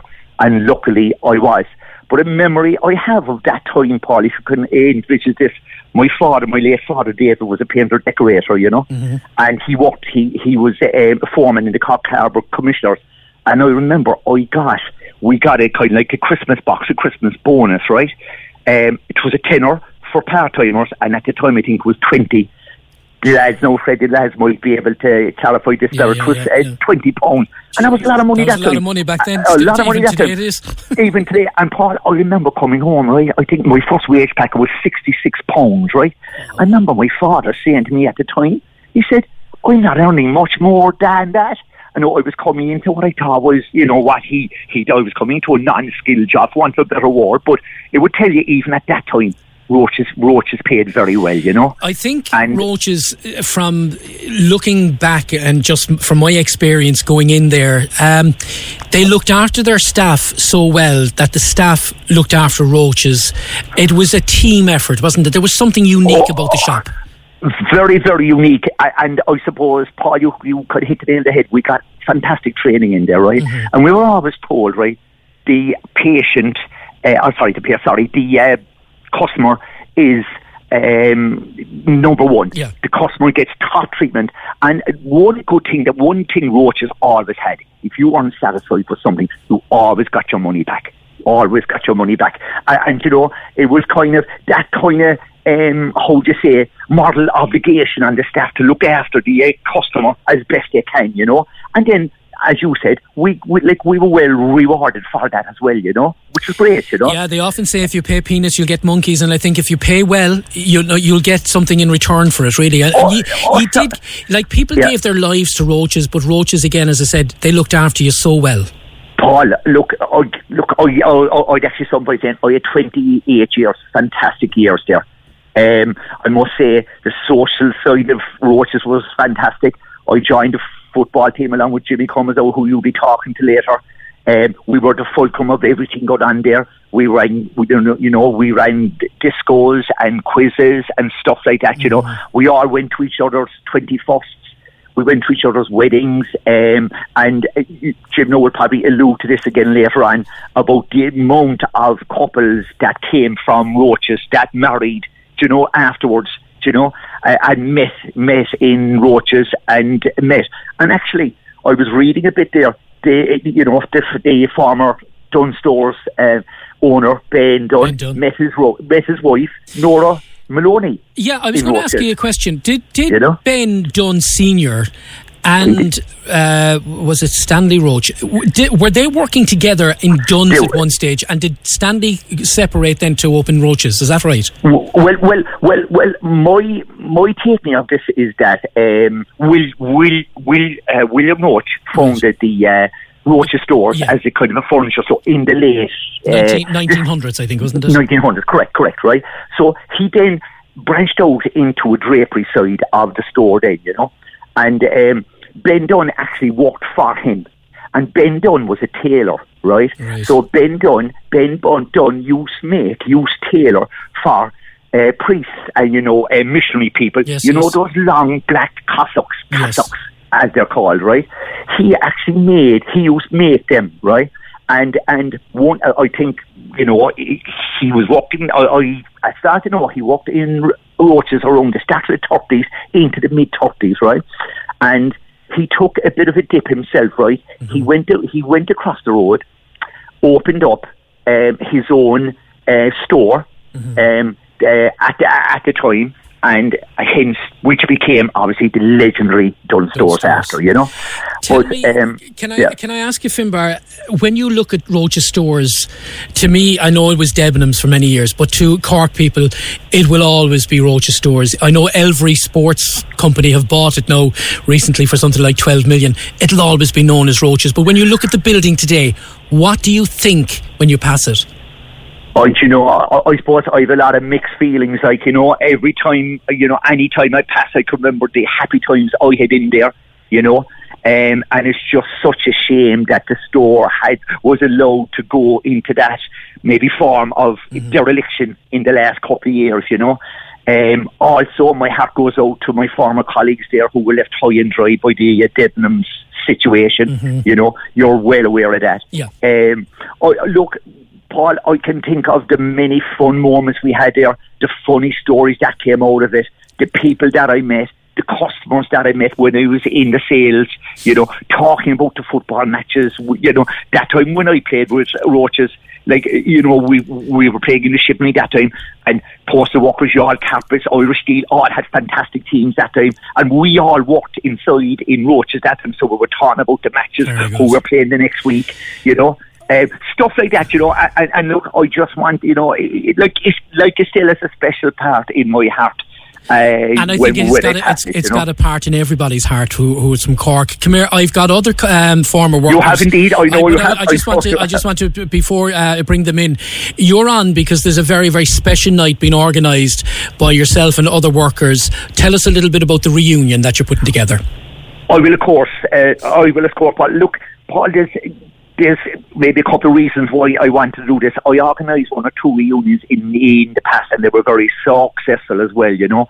But unfortunately, we lost a lot of loved colleagues in the last couple of years, you know.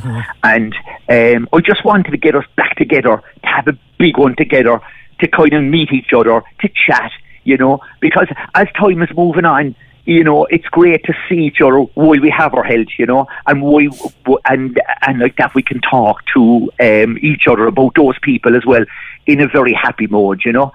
And as you say, like, it's just like the actual couple of reunions that I did organise in the past were absolutely magical. Brilliant. Because we just met up, Paul. It was like as if I was talking to you on the phone here. How are you getting on? What's happening with you? You know, what's your life? Good to see you. How's your family? You know, all that kind of stuff. Great, absolutely fantastic. You know. When is this reunion? The next one?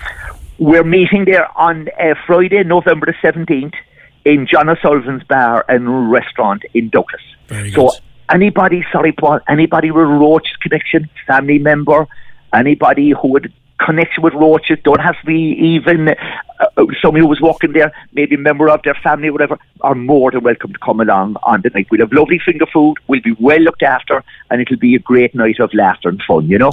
Finbar, thanks for taking the call. Paul, and I wish you the best of luck, honestly. And you know something, Finbar, I'm going to talk to Christine Lynch in just a moment, but Finbar, talk to somebody, write the book of Roches Stores.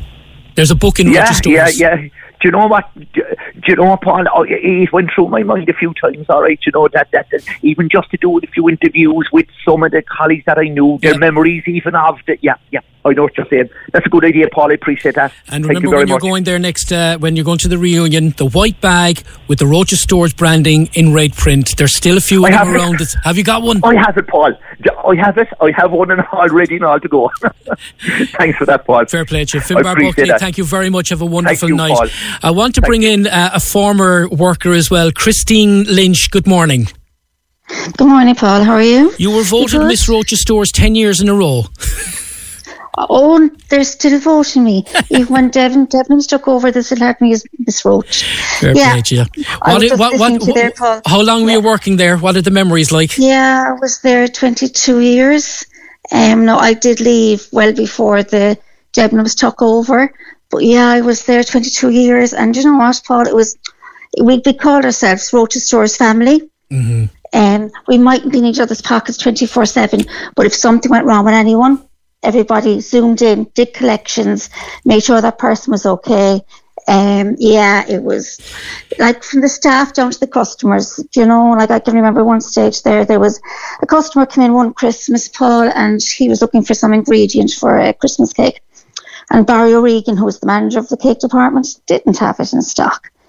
Do you know what he did, Paul? He actually got into his car, drove out to his wife, got the ingredients, came back in and gave it to the customer. And that's the way we were trained.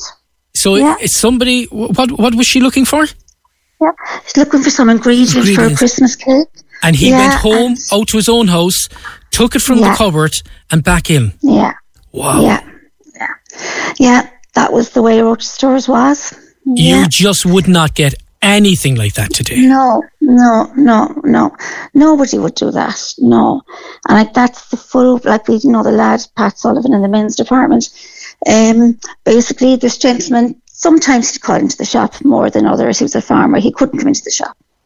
So what he would do, maybe every couple of months, if he couldn't get in, he would send Pat Sullivan a little letter with a piece of string inside in the letter. The string was his waist size and the other string was his leg size. And Pat would measure it all up. No, he said his leg size never changed, but he used to measure up. There were 3 Farrah pants, a navy, a grey and a beige, I think. And Pat would post them out to him. Biders, yeah. Unbelievable. Yeah. And why did the staff go that extra length? If you pardon the pun about measurements, but why did she go that extra mile? I think we were trained that way. We were all happy in our work. And I think if we were all happy where we were working, that came across to the customer. Everybody was happy there. Right, don't get me wrong, we all had our bad days. But most of us were trained that way. And we were happy. I think that was what the difference was. We were happy. And from your 22 years in working in customer service, okay, you go in town today or to any city in Ireland. How do you find customer service in general now, Christine, in other outlets and across wherever you may be? Definitely nothing like what was in Roches Stores. Roches Stores just they just went over and above. I mean, if a customer picked up the wrong size, the wrong size dress, if she had a communion or a confirmation, she'd ring in panicking of the wrong size dress. If we had it in stock, that was delivered out to her straight away. Brilliant. Yeah. Brilliant. Yeah, there's just so many different stories that we could tell. Do we get that service now? Possibly not. Because the turnover of staff is so high at the moment. Like when we were there, we went in, we stayed. And I think, I remember I had an interview for Aer Lingus, and I got into Roches Stores and I was promoted to relief supervisor the day I had the interview, and I didn't go for Aer Lingus. We were just so happy in there. Now, as I said, we all had our bad days, but yeah, in general. And it's wonderful to be able to say something like that, because not everybody can say they get up in the morning, they look forward to going to work. That's nice to be able to say something like that, isn't it? And it's a great compliment as well, I think, to the Roche family. I'm nearly in tears because we're reminiscing about what happened and what didn't happen. Yeah, if it took in my heart, I would love to have another week in there. Just 1 week the way it was.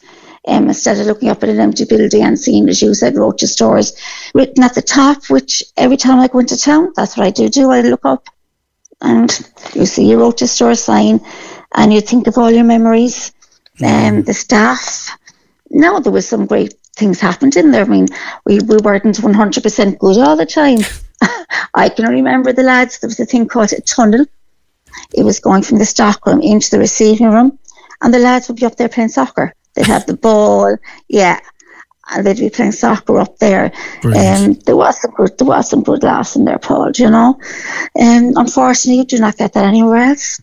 I know. We're in kind of an era of PR, and everything is PR and HR, and we've got to watch our P's and Q's and whatever like that, and it just can't have the crack anymore. You unfortunately won't make the reunion, I believe, but your thoughts will be with the gang that night. I am actually going on holidays that night. So Finbar has promised me, before he does the next, before he organises the next reunion after this, that he will contact me and that I will be there. helping him organise it. And we never know, Paul, we might invite you along. Lovely stuff. Another episode. I'll do the disco on the night, just like old times as well. All right. Yeah, Paul, we definitely will. I can remember them. Very good.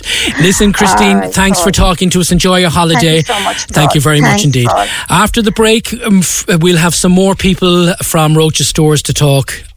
Are you free? I'm free. And this is Paul Byrne filling in for PJ. Now, we're talking about Roches Stores in Patrick Street, the home of romance for many. Jim Cummins, good morning. We'll try that again. Jim Cummins, good morning. Good morning, Paul. How are you doing? Very good, very good. Jim, you met the love of your life in Roches Stores. Does your wife know? I certainly did. And I was actually 43 years old this August. We were married, 43 years. And we met at Roches Stores. My goodness. Tell me a little bit about how did you meet? With love across the counter? What happened? Love across the counter. Basically, Paul, that was it. I remember I was working in the main shop and I got transferred over to a place called the Leisure Shop. Mm-hmm. And if you remember the Leisure Shop, there was a record shop, sports, toys, and off license there that time. And my good lady was working in the record department. Right. So I said you might have bought a few records off her. I'd say you bought a lot more just to go in and see her. You have a massive record collection now. Yes. Very good. So that was, and we weren't the only one. There was quite a lot inside, got married, and romantic started there. I want to ask you about the cafe which was open to the public, and I remember it. Let's take people back, because with the changes in Patrick Street, you could go down off Patrick Street, down a side lane. There was a car park somewhere down the side lane off Patrick Street. It's all closed up now, but there was that beautiful cafe restaurant, and I can still remember the smell of the coffee and the cakes. And there was also an area where people could put their groceries away and collect them at later. Am I correct? You're correct, Paul. Actually, when you're talking about the coffee shop, the main part that time was the supermarket, because that was a big, those are the big supermarkets. So people went in to do their daily shops, and when I would mean daily shops, women would go in early in the morning, right, do their shopping, and when they were finished, lads would bring their shopping over to the parcel depot. Yes. They get tickets then for their bag, and then they would actually go to the coffee bar. And that's where they had their tea and coffee, and all friends. My aunts went there, and many other people like that, and which was great, you know what I mean? And the camaraderie was very good at that time. There was this wonderful atmosphere. The minute you walked in the door of Roches Stores, it was like being in another world. It was ahead of its time in one sense. Maybe I'm wrong, but that's what I think. I was. Look, I'm only a kid going back in there then, but there was something magical about it. There certainly was, Paul, because as we said, when we went in there, we were all very raw, but we were well trained because we had good people with us. There was Teddy Brackett, Michael Whelan, John Mackin. They were all the leaders that time inside, and they actually showed us what to do, and we followed the rules, Paul, and the rules were simple, and you just kept to the rules, and that's how Roches Stores were so successful. And you mentioned there, I used to always call him Mr. Mackin because I was in school with one of his sons, but Mr. Mackin, he was always Mr. Mackin to me. Yeah. But these gentlemen, even though they were managers, they didn't come down hard. Like you often see young little whippersnappers in some of these chain stores who can be kind of like guys, taking out the whip and come on, do this, stack the shelves. But they were part of the team as well. There wasn't an us and them with the managers and the staff. There were on the people on the ground. No, Paul, because as we said, we all went together, and it was we were running a business at the time, so you couldn't have that attitude. And you got, as you said, pay peanuts, and yourself. That was it. You know what I mean? And we, there was a standard there, and the standard was good. And even remember I was talking about the ladies in there. They had the blue uniforms. Mm-hmm. The lads had to wear shirts and ties. So you always had to be neat, very neat. You know what I mean? And that was expected. So that came from the top down to the end, to the bottom. Very good. What's your one, besides meeting your lovely wife, but what's one of your favourite memories of Roches Stores? Oh, Carl, it was quite many. I suppose the best thing we ever did, we actually formed a football team. in 1976, and we played in the Shipping League. And I think that brought us more together again, and we got great support. Now, you must remember, most of our staff were ladies. Yes. So it was hard to get a team, but we had a team that was all based in Roches stores in Patrick Street, which was great. And that time we were competing against top teams like Post Office, CIE. The Guards had 2 teams, City Hall, County Council, but they were all mostly male orientated. So we depended on the ladies to support us, for draws and functions, and that kind of got us closer again. I know times change and we've got to move with the times, and we'll see it shortly, I think, as Elvery Sports, but are we losing a very, very important part of Cork's history, or do we just have to move on and bite the bullet? I think we have to lose it, Paul, and I feel the people in her authority will have to look and try to develop Patrick Street again. Because I walked through Patrick Street and, it's sad, it's just sad. Empty buildings there, and, it's not good anymore, Paul, and it's a pity, because Patrick Street was one of the best shopping streets in Ireland, and now, no, it's not anymore, unfortunately, And does it make you sad to see Roches locked up? And do you think it will always be known as Roches? It will always be known as Roches, always, And it's sad when you pass that building and see it, and people sleeping bags in the doorways, it's not nice, it's not nice. So, all right. Well, listen, are you going to the reunion night? You will? Certainly am. And I must say, Mr. Finbar Buckley is a gentleman and he's a great organiser, And Paul, and another note, over the last few years, we've lost a lot of people in Roches stores, and our thoughts are with them. They would never be forgotten.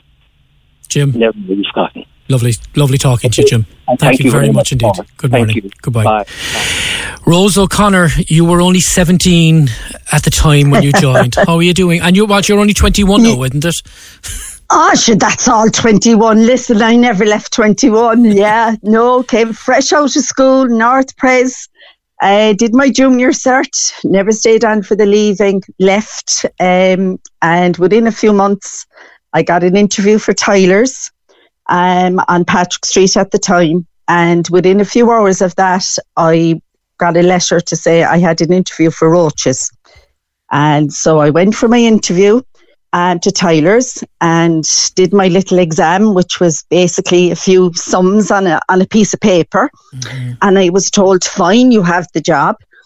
And then, as I said, I got my interview for Roches. And of course, Roches was famous and it was at the time a good pensionable job. So there was no way I was going to not go to that interview. So I went to the interview. And I always remember Mr. John Foley, who was our manager at the time, did the interview. And he said to me, and have you had other interviews or other job offers? And I said, yes, I did, Mr. Foley. I had an offer for Tyler's. And he said, and would you tell me, I'm interested, why did you not take that? Why are you here?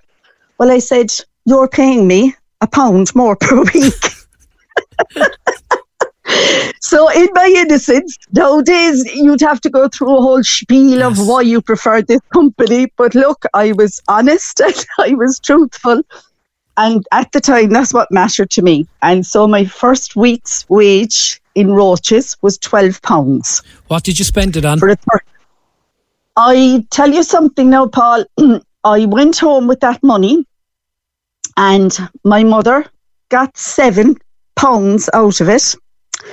And there was 5 remaining. She squeezed you dry. I was so happy to be able to contribute, because that's what you did then. Whatever money you had, you went straight home. So I had 3 for myself, and I started saving in permanent TSB with £2 a week.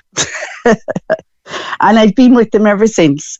But look, I never regretted going to Roches. It has great memories. Spent a third of my life in there.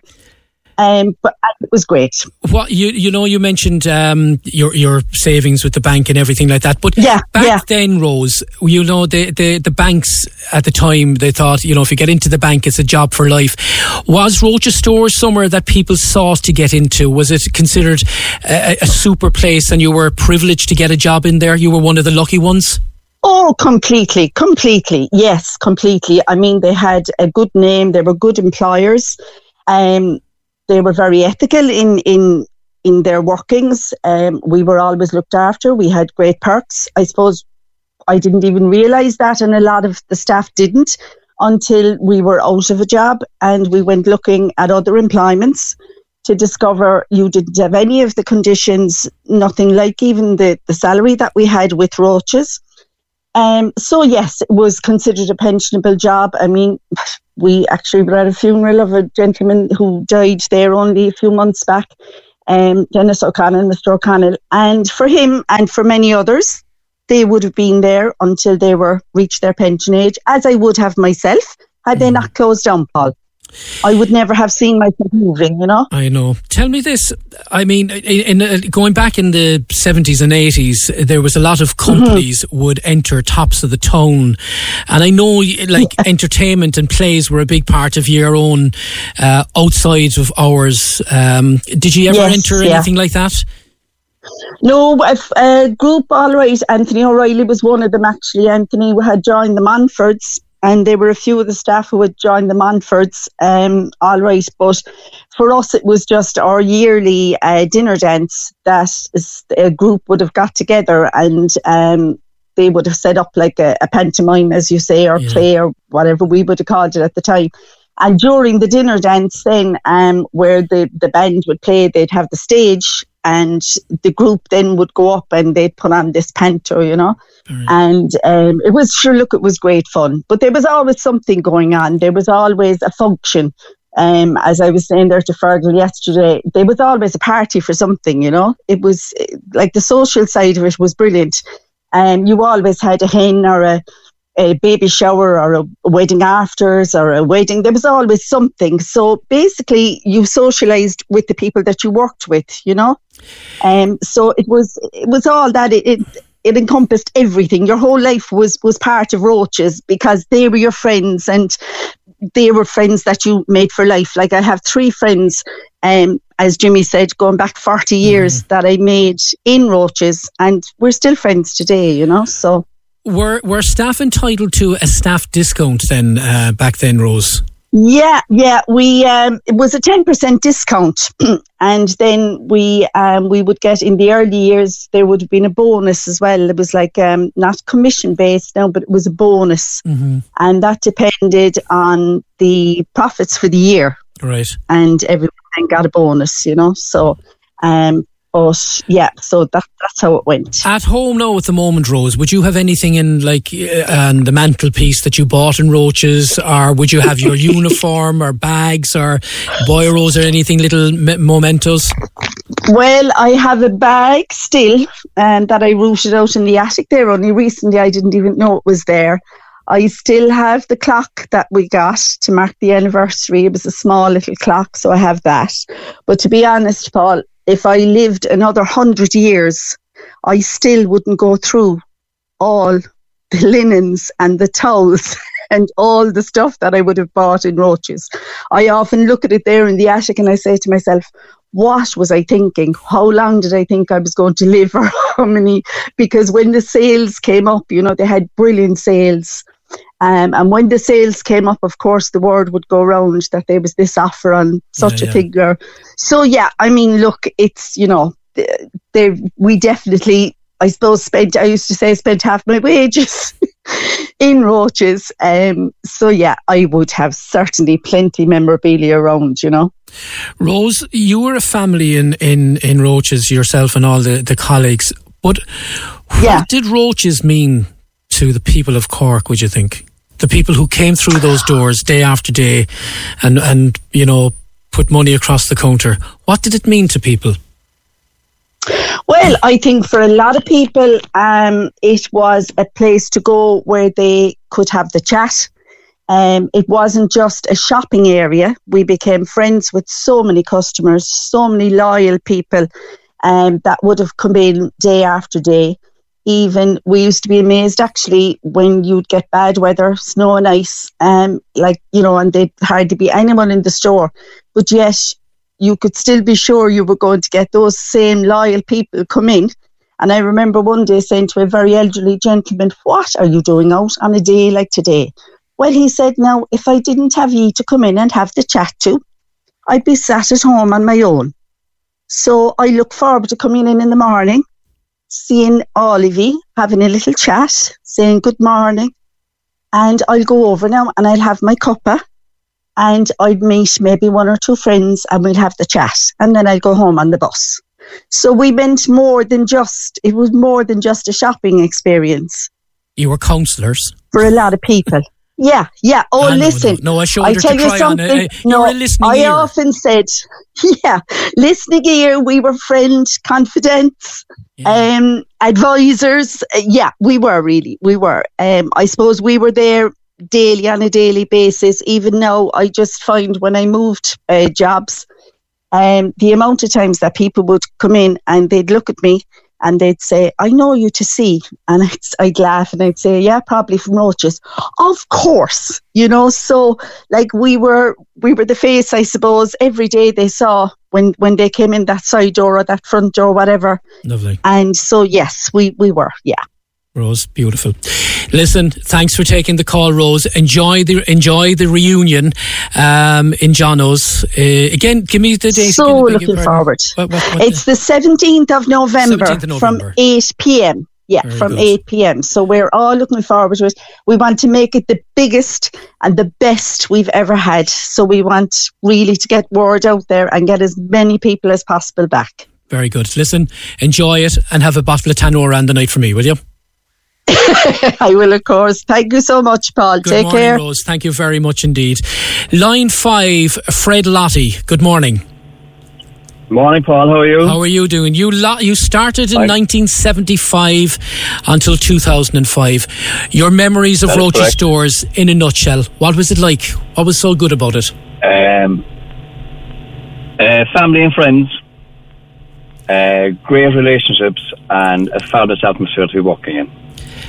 And people keep saying that word, family. There's nowhere else I think could say that at this day and age, is there? There's not really, and I think a lot of our families, our own kids as well, grew up inside in Roches stores, in the sense of when they went to college, they were in doing shelf packing and all that in the evenings. So everyone kind of got something out of it in some shape or form, and they developed their social skills as well. I was just going to say that. Have they now developed that work ethos and that social ethos from you and others in there? You passed it on to your own families. They have indeed, because there was a great camaraderie there as well. But everybody looked out for each other too, in the sense of that if somebody was poorly in, we say, whatever department, the department would actually fundraise a few bob and send out flowers. That was the kind of thing that was always thought of. Somebody was sick, they were looked after by their own members in their own department. That you wouldn't get anymore. Yeah. We started off the social committee inside there way back along, because when somebody was retiring, like whether we say senior management or we say the ordinary staff, for want of a better word, the kind of senior management always kind of got the extra few bob because they were management. So we decided, no, everyone should get the same amount of money. So we got a deduction from everybody's wages, and everybody, no matter who they were, from top to bottom, got exactly the same when they retired. So whether they wanted money or whether they wanted present. Unlike them. So it was brilliant, and everyone was treated equal.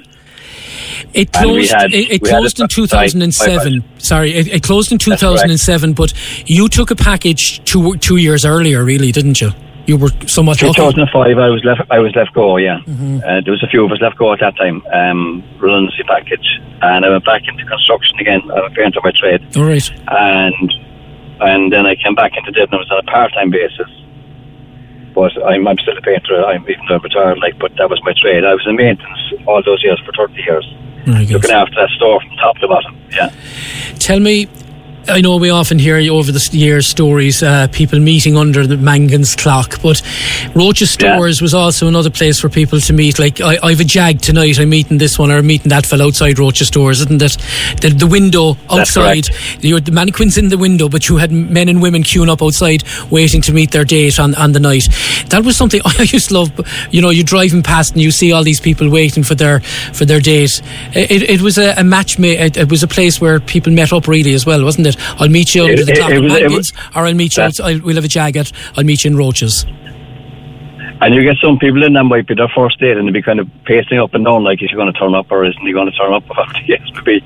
And they're waiting for some people to pop off the bus then, where he or she coming to meet them, you know, in that sense, because, you know, most of us didn't have cars at the time. But it was just a fabulous atmosphere in the sense of that it was a landmark, and a landmark in every sense that it's so sad now to see it so desolate at the moment. Do you know what I mean? And it's I was part of the maintenance team that looked after the building from top to bottom.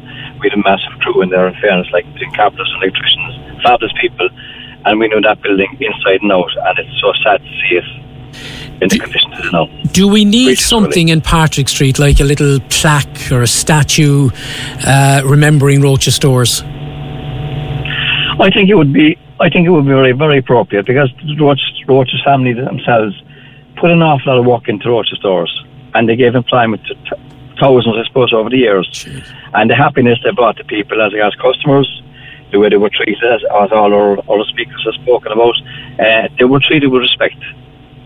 And they were given the time if they needed to have a bit of conversation. They got that time. And sometimes, as Rose said, it might be the only time they'd see somebody in the whole week.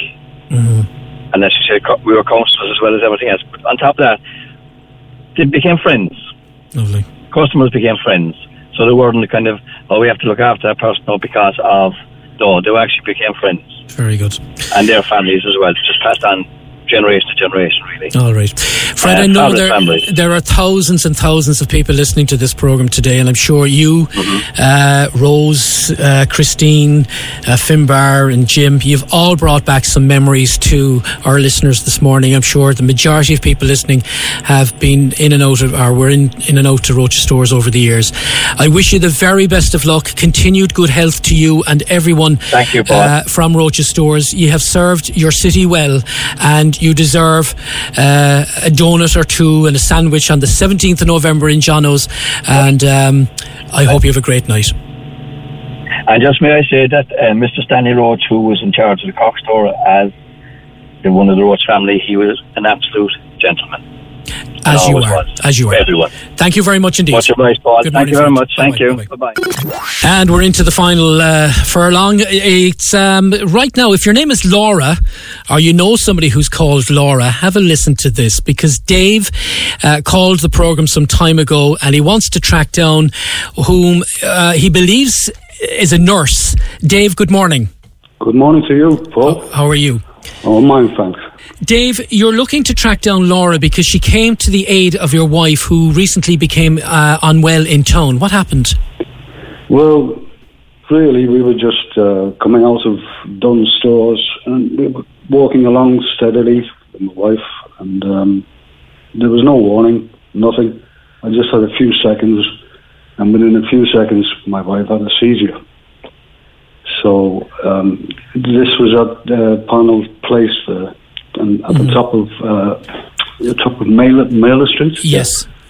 And from there, I tried to hold her, and I had hold of her neck, and I broke the fall, but she went down on me so quickly I couldn't do anything. Right.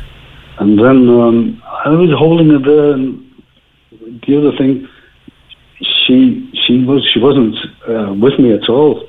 I was getting really worried, you know. She was out of it completely. So basically, the nurse Laura turned up, and she kneeled down alongside of us. I was standing over my wife, and she was a rock. She was like a rock between us. She was checking her Fitbit. She was checking her pulse. She was putting a bag underneath my wife's neck while I was holding it. she was so warm and everything. You know, she was so helpful. And you found out her name was Laura, and she's a nurse. Yeah, I actually asked her, Paul, but the thing was, at the time, in the heat of the moment, I meant to ask her which hospital she was from, or clinic, or wherever she was working.